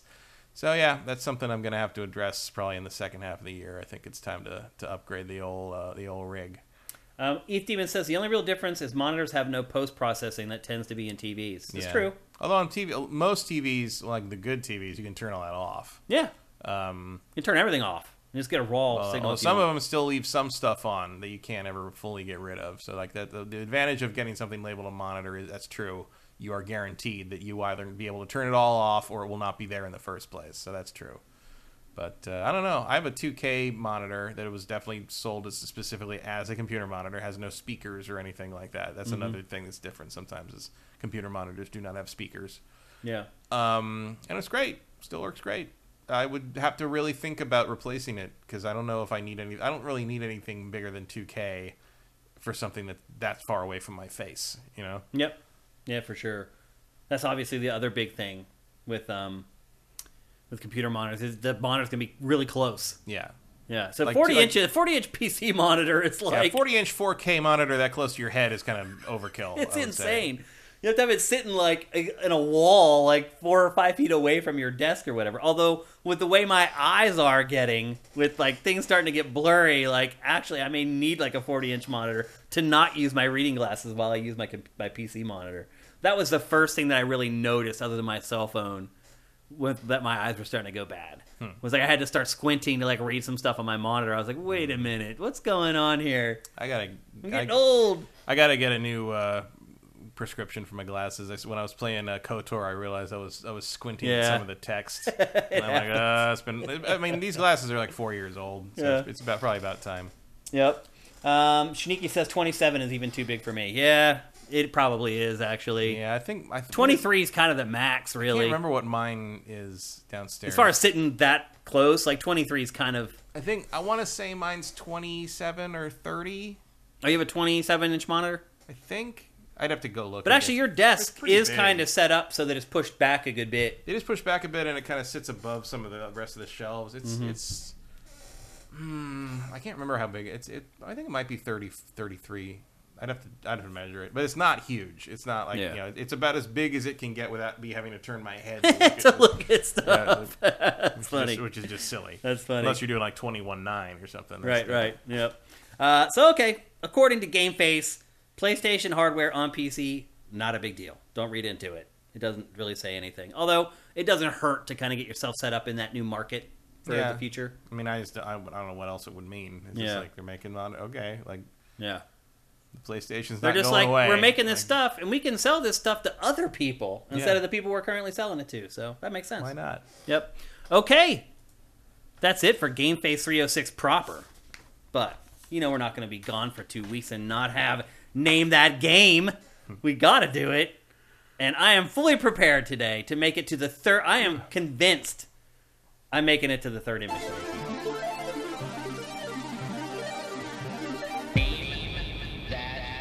Discovered slow mode. Now that Vincent discovered slow mode. We made it to the second image last time, and I'm still shocked, actually, that the winner picked it up just from some flowers. That it was Dragon Age Inquisition. You guys are just really, really good. It's really impressive what you guys do. Okay, Vincent, your turn on slow admit, mode. I knew those flowers, but I could not connect what they were from. Yeah. No, too quick, Capri. It's not Rocket Robot on Wheels. Well, that would be pretty funny. Okay, for first-timers who don't know Name That Game, I show you a series of screenshots, images, and you have to name that game. You have to figure out what the game is.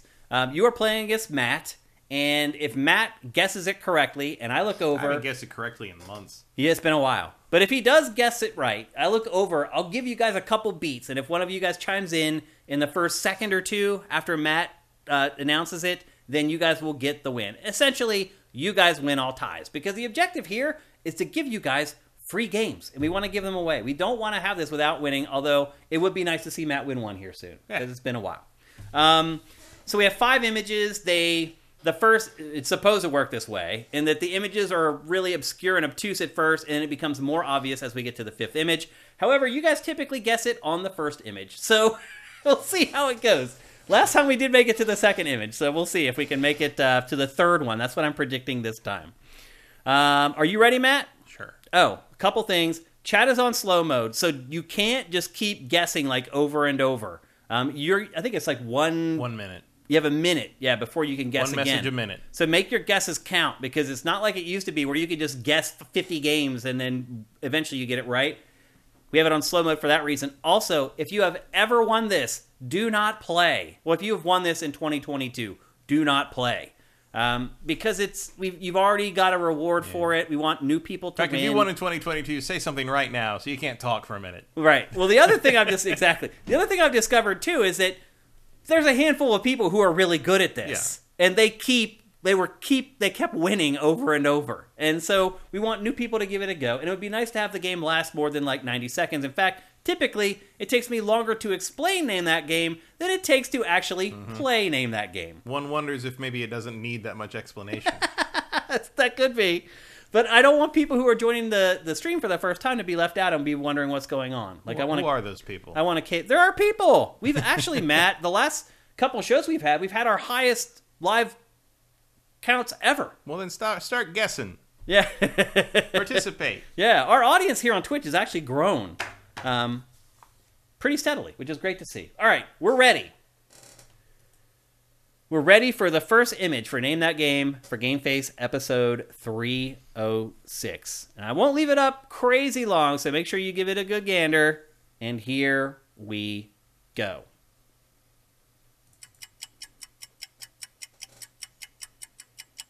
I was kind of generous with this one.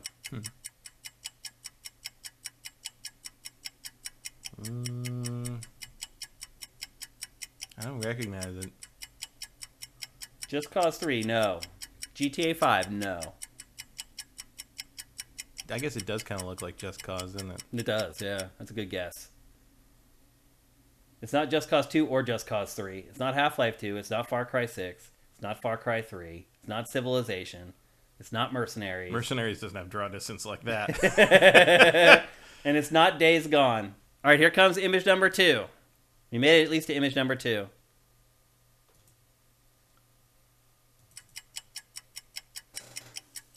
Oh, is it Second Sight? Nope, not Second Sight. Not Ghost of Tsushima. Not PUBG. Not MGS5. Hitman Absolution. No, that's a good guess, though. Nightwing also said Hitman, no. Wildlands, no. 50 Cent Blood in the Sand, no. But that's a good guess, too. That's a really good guess, actually. Nope. I think that's it. I think we're going to make it to image 3, like I said. I had a feeling. All right, here we go with image number 3. Huh. Is that Halo Infinite? Legacy just got it. Uncharted 4. Yep, That's what it is. It's Uncharted 4. Good job. And then Mellowak followed up with it. There were a bunch of bald kids in Uncharted. Was it like the prison scene? Oh. Yeah, it's from the prison scene. Good job. I mean, I still think that's good that you got it from those 3 images. The Legacy. And then here were the last 2 images that obviously hoping to give it away a little more obviously. That one probably would have given it away. Or someone would have at least guessed an Uncharted Someone would have game. guessed Uncharted because of the foliage. Yeah. Yep, and the overgrown stuff. I don't think I would have gotten that. And this one, I feel like would have definitely given it away. At least I hope so. I can't even see that. It's all dark. It's the Jeep. Yeah, I can't tell what with that the is. gas can. So I don't know if you remember or not, but I remember the gas can bouncing around in the Jeep. When we talked about Uncharted, and this is a case where if you are a regular watcher of GameFace, you had an advantage because when Matt and I talked about Uncharted 4 when it came out, one of the things we talked about for like 5 minutes was how the gas can on the back of the Jeep would hop around while you're driving around. Yeah, I can't even see the gas can. Yeah, it's too dark. It's on the right side there. Yeah. You're just getting a glare on the TV. I recognize it now that you mention it, but yeah, I can't see that. Yep. Good job, The Legacy. Congrats on your win. Here is your round of applause for your victory. And I feel like I got a little bit of a victory here today too, Matt, because we made it to the 3rd image.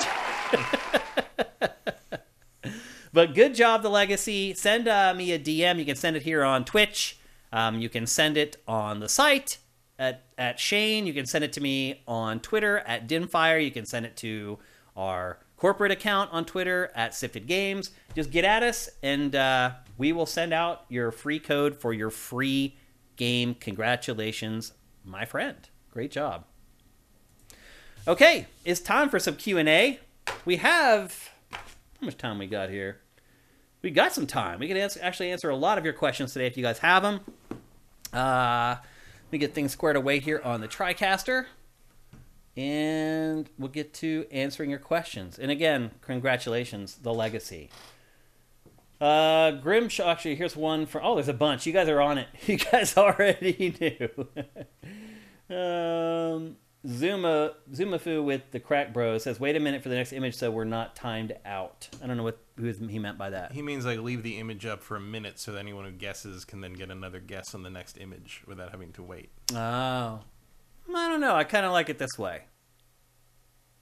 Where you have to really think about your guess, so you can't just spam the comments with games, trying to guess it just by process of elimination. Because that does start to happen after a while. Mm-hmm. Like me just sitting here saying, not that game, not that game, not that game. It's eliminating games to help people. Yeah, don't guess unless you're sure. Yeah, exactly. Guess when you know what it is, instead of just trying to get lucky and win, I guess is the best way to put it.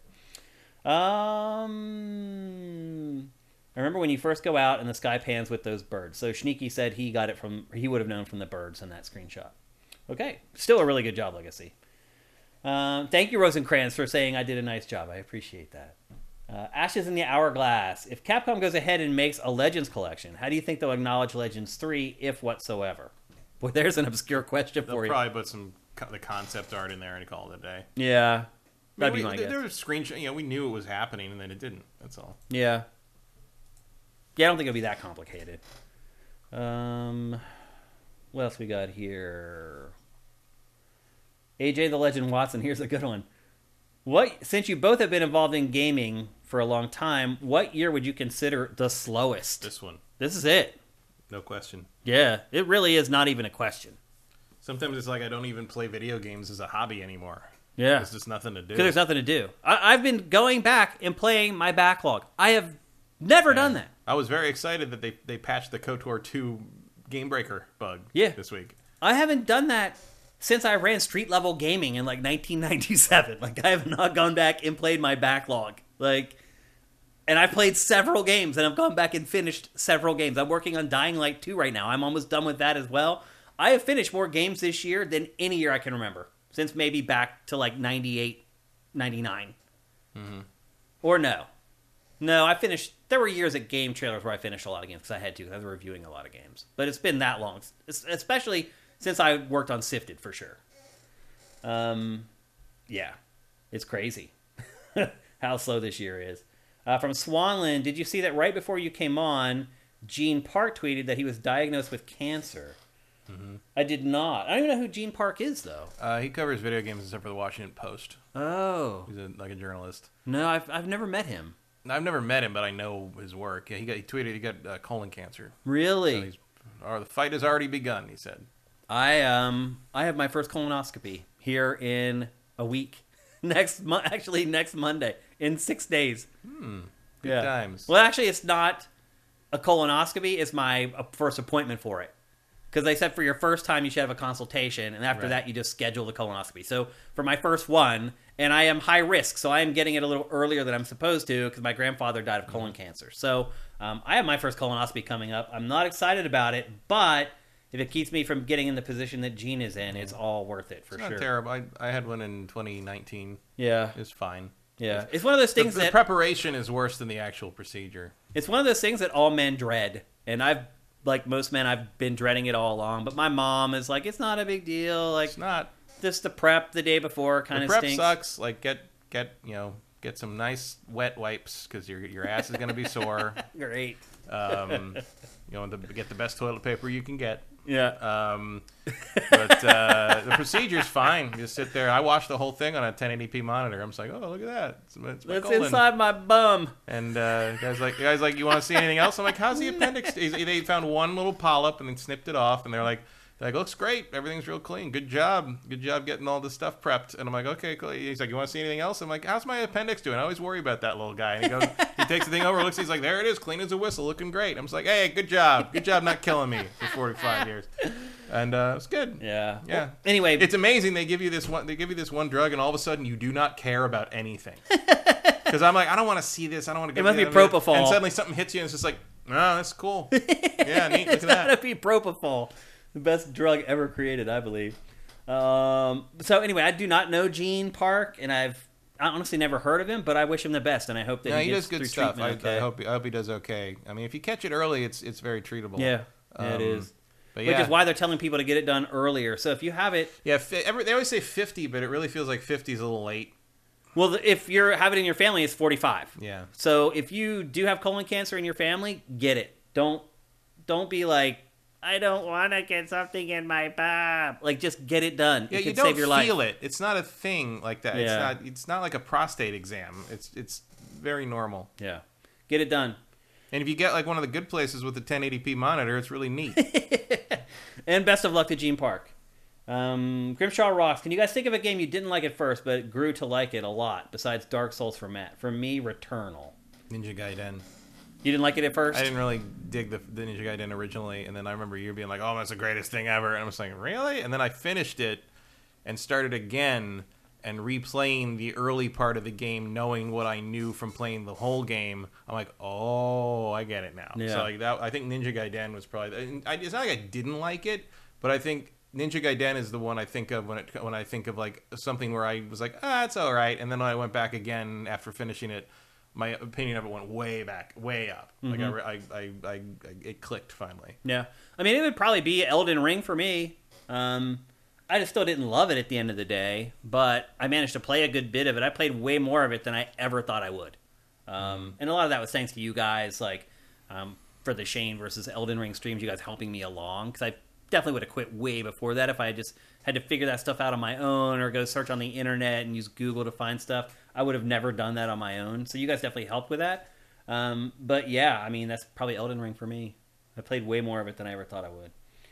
And is that Saber right below? After watching you grow in Elden Ring, you think you could give Demon Souls Remake another try? Don't push it. On your free time, you don't have to stream it. I doubt it, because Demon Shane Souls would never do that if it wasn't streamed, because Right. you would never play that for fun for No, yourself. it You would wouldn't be only fun. do it for... especially after playing Elden Ring, because it has this open world where if you get stuck on something, you can just leave and go do something else.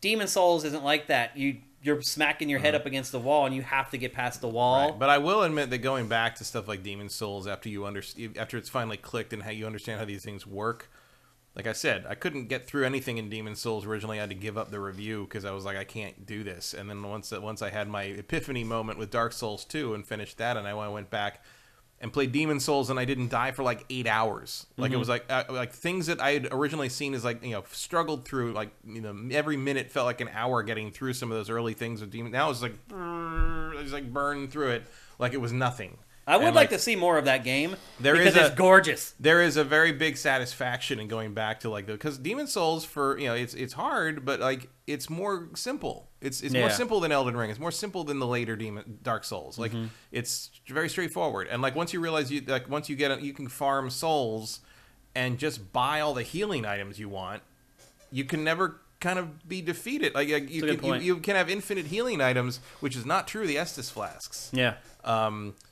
So yeah, Demon Souls is an interesting one to go back to and re-experience, and it's even more worth it now that you get to see it look gorgeous the way it does on the PS5.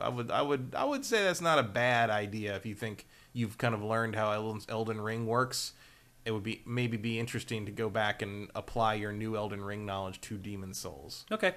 Maybe, but probably not. How about that? I found it very satisfying when I did it. I did not go all the way back through Demon Souls again when I did. I played probably like, 10 hours of it on the PS3, and I was like, oh, I can do this now. Cool. Yeah.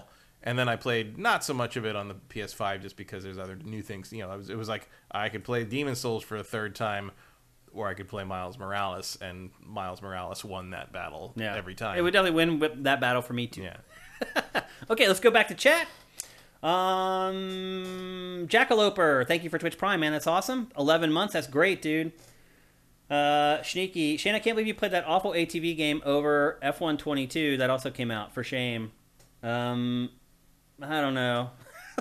I'm not an F1 fan, honestly. And this year's game didn't really change much in the formula. I don't know. I think you have to be an F1 fan to enjoy playing F1 games, and I am not. Gohan Rage, thank you for Twitch Prime. 45 months. That's amazing. Zaboom Afu with the Crack Bros. Thoughts on the rumor? Thoughts on the rumor of Rockstar scrapped planned GTA 4 and Red Dead Redemption remasters due to the poor performance of the GTA collection, and Witcher 3 is still on the way. I don't understand the Witcher 3 stuff at the end there. I think in the sense that, like, I don't know. I don't know what that means. I guess because Cyberpunk tanked or didn't, but Cyberpunk didn't tank. It sold 10 million copies. Like, I don't know what the comparison of Witcher 3 is there. The GTA collection also sold through the roof. Yeah, it just the as someone noted, like, if there were scrapped plans for a GTA 4 and Red Dead Redemption remaster, those would have those plans extend way back beyond the release of the definitive collection, and that's a separate decision. Like, they wouldn't. That's a sunk cost thing. They wouldn't, like, throw those away just because they screwed up the definitive collection. They didn't really screw up the definitive collection because it sold through the fucking roof. Like it sold really well. That story, I saw that story this week. It doesn't make any sense. Yeah, like, that's not how decisions are made internally. Like, yeah, I don't believe that question at all. I believe Red Dead Redemption 1 will never get a remake because it's just too much. Like, I think the best way you could do that is you take you got first the top half of the map remade in 2. I guess you just remake the second the Mexico part in the 2 engine and sort of recreate the game in that. But that's a lot of effort for something that's probably not going to sell to the degree that something like the definitive collection would. Like, Red Dead Redemption 1 just doesn't have that kind of cachet. Yeah. And GTA 4, as much as I like it, is probably the least popular GTA game. So it makes more sense to me to cancel those two because they're just not going to be worth the extreme effort. Okay, we'll answer one more. This is from Mellowak. Last week there was a bunch of rumors about God of War Ragnarok being announced by July 30th. July 30th. I think he means June 30th.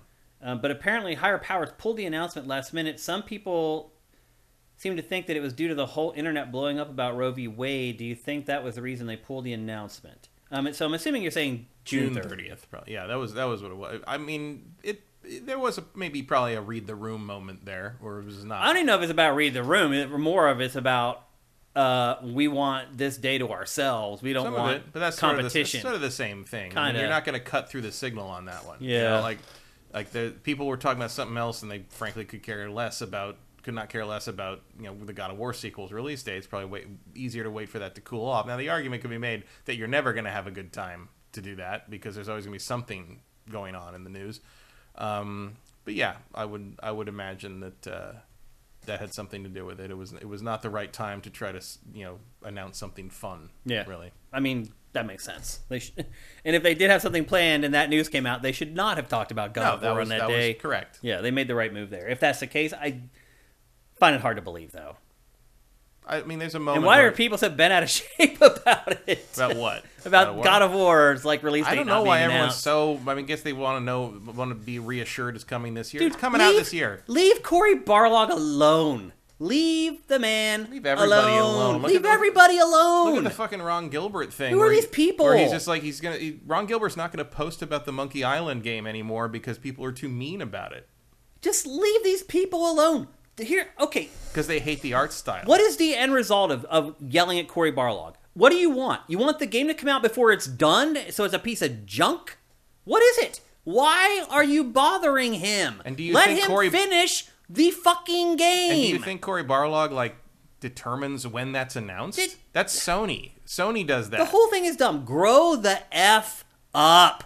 I am really sick of seeing and dealing with these gamers that are act like 5-year-olds. This has gotten worse this year, probably because there's nothing coming out, and people are just getting weird about the stuff they want to look forward to. It's embarrassing. You're embarrassing all of us. Stop it. Stop it. Grow up.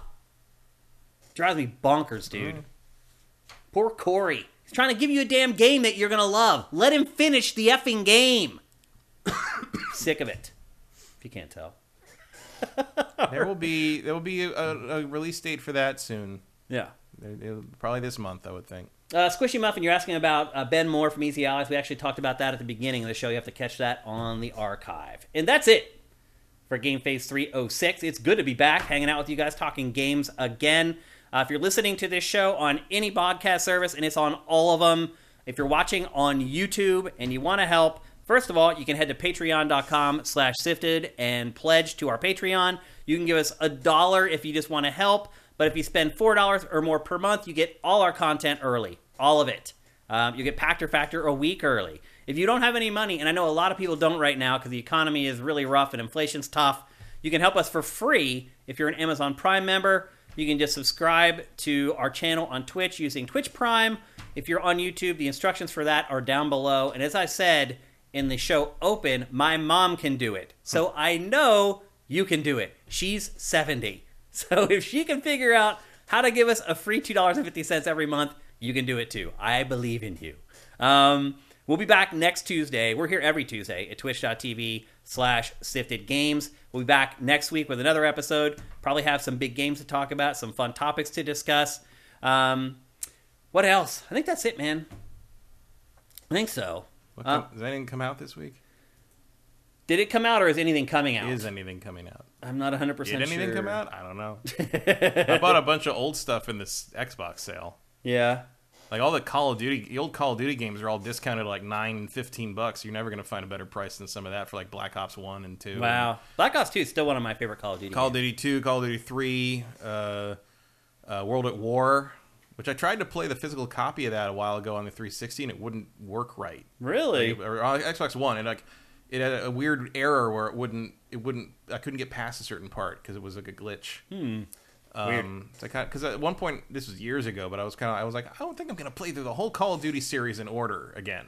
And I think I made it to like Call of Duty 3 or World at War or something. And I was like, and I couldn't get through that part. And then I was like, I'll tell you, man, the Treyarch games really speed bumped me on that marathon. I might just do the Modern Warfare games this time. But yeah, those are on sale. Very hard to find. A bunch of the Call of Juarez games are on sale. Some of those are pretty good. Yeah. Like, Call of Juarez Gunslinger is like $5, and that's a solid game. It's underrated for sure. Underrated. That franchise in general. And for the first time ever, as far as I can remember at least, the Saints Row 2 DLC is on sale. If you want to play the backwards compatible Saints Row 2 on 360, the Ultor Rising and like whatever the other one, like they're like 99 cents right now. This is where we're at, people. Yep. This is where we are in 2022. Thinking about replaying Saints Row 2. That's where we are. Or Call of Juarez. It's insane. But anyway, look, if you don't have Amazon Prime, it can help with that either. Like, subscribe, share. We're trying to break through the algorithm here, people. This has been our struggle since the beginning. Breaking through the YouTube algorithm. The only way we're going to do it is with engagement. If you guys like all our content, if you comment on all our content, if you share all our content, share it on your Twitter feed right now. Go on your Twitter feed right now and share this episode of GameFace. If you can't afford to help us in any other way, that is a huge help for us, and we really, really appreciate it. So anyway, again, we'll be back here at twitch.tv/siftedgames next Tuesday at 1 p.m. Pacific, 4 p.m. Eastern. Until then, have a great week of gaming. We'll see you then. GameFace is up and out.